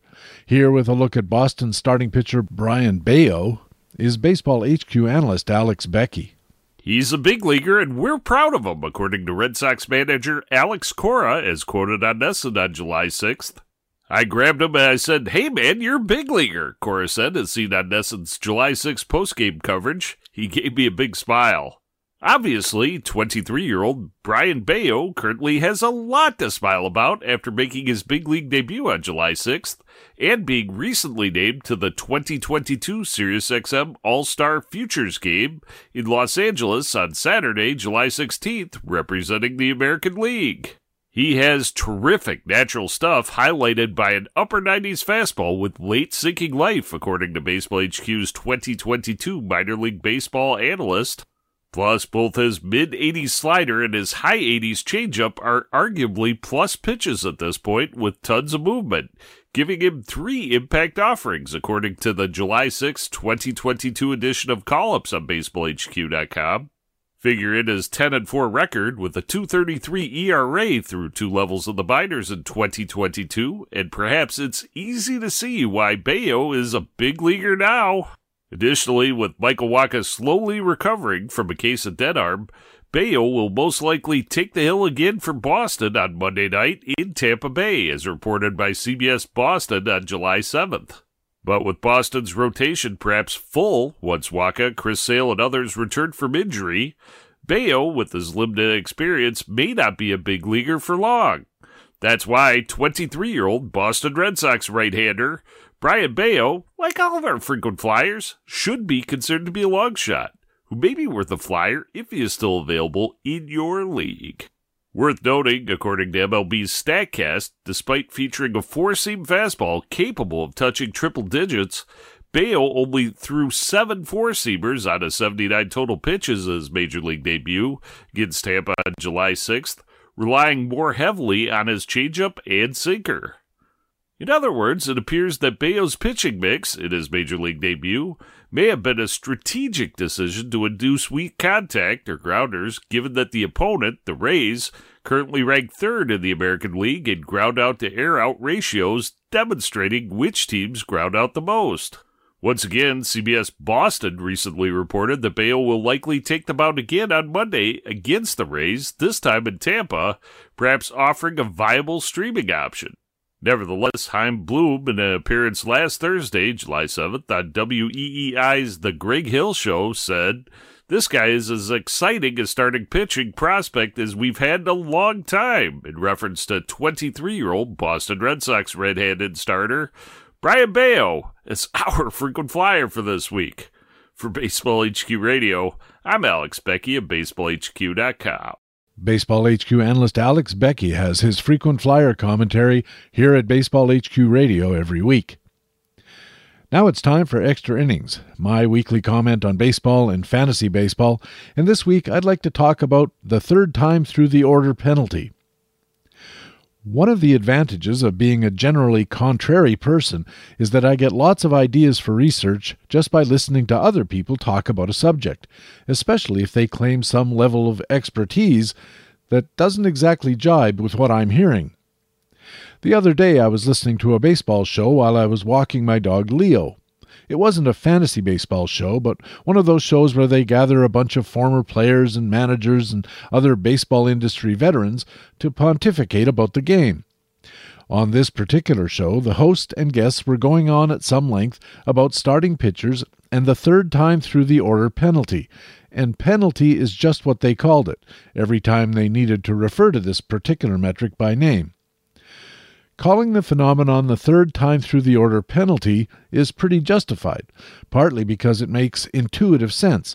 As a pitcher goes through the opponent's batting order a third time, he's probably getting more fatigued, even while the hitters are getting an increasingly good idea of what he throws, where he throws it from, and how his pitches shape.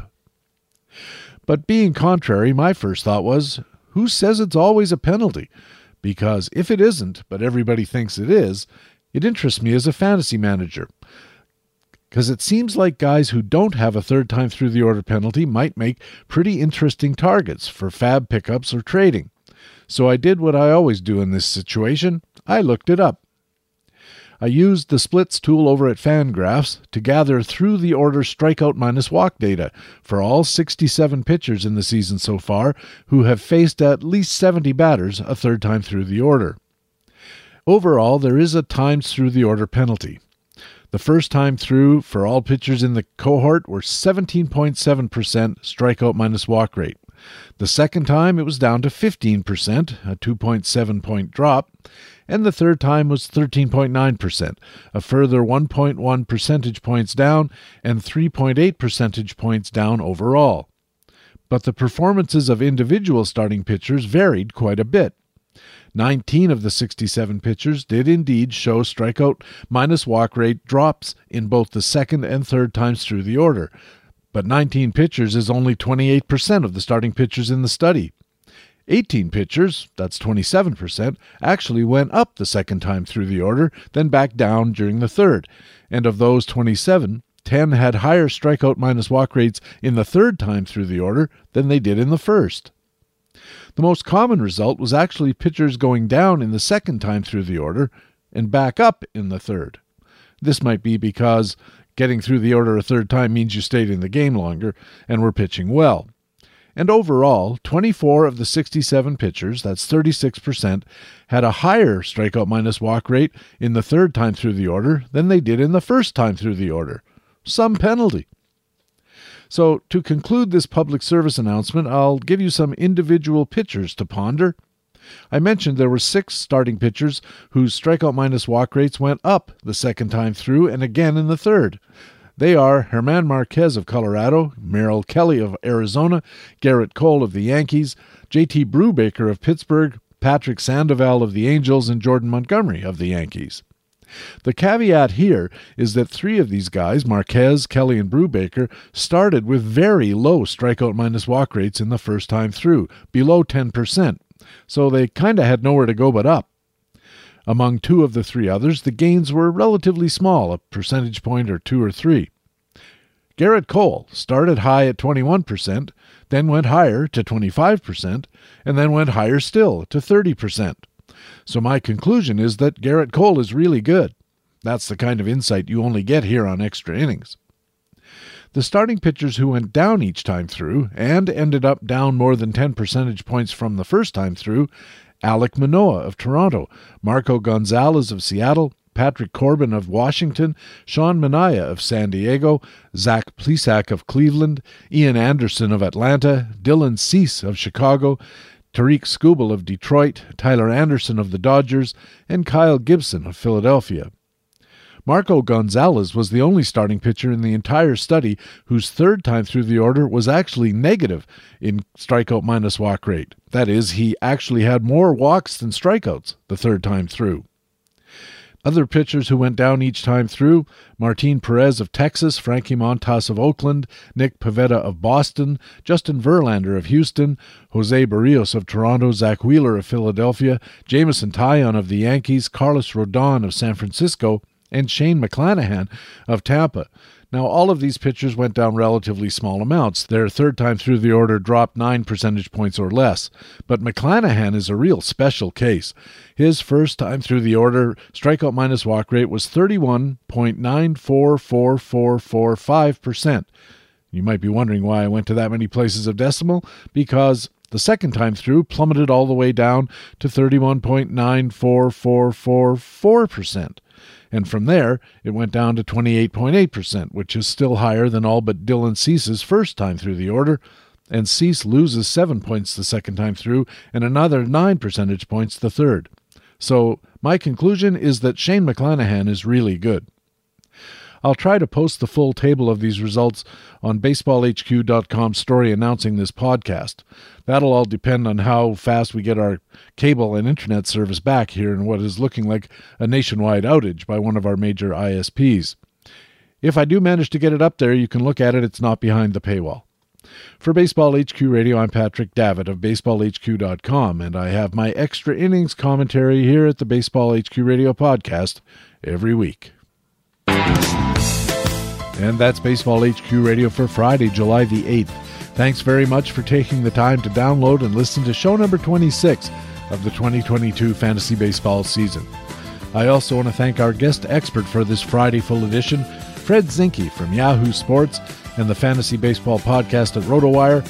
Fred is always a very interesting guy to talk with about baseball, and he really knows about fantasy baseball trading and fantasy baseball roster management. He's a terrific guest. I also want to thank our regular commentators from baseballhq.com, the best fantasy baseball website in the business. Our Market Watch commentators were Harold Nichols and Ray Murphy, and our frequent flyer commentator was Baseball HQ analyst Alex Becky. I'm Patrick Davitt, your Extra Innings commentator and the host of Baseball HQ Radio. I sure hope to see you on the baseballhq.com subscriber forums. Also, remember you can stay in contact with Baseball HQ on Facebook and on our Twitter feed at BaseballHQ. You can also follow my personal Twitter feed at Patrick Davitt, where you'll always be the first to know when a new podcast is available. Please tell your friends about Baseball HQ Radio. Take a second to go to Apple Pods or Pocket Cast, Google Pods, wherever you catch your pods, and if they'll let you, leave Baseball HQ Radio a good review and a rating. It really does help us find new listeners, and new listeners help us keep the podcast going. If your pod getter of choice doesn't find Baseball HQ Radio, let us know about that or anything else on your mind by emailing bhqradio@gmail.com. Thanks again for listening. We'll be back again next Friday with another Friday full edition featuring an expert interview with Steve Gardner from USA Today and all the usual great stuff, our National League and American League news analysis, and our Baseball HQ commentaries, along with Steve Gardner on next Friday's full edition of the podcast with Fantasy Baseball Intelligence for Winners. It is Baseball HQ Radio. Talk with you again on Friday, and for now, so long.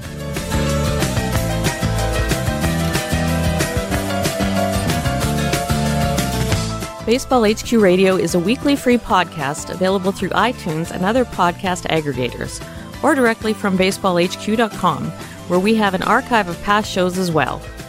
Just look for the HQ Radio microphone logo on the right side of the BaseballHQ.com homepage. Baseball HQ Radio is a production of the USA Today Sports Media Group.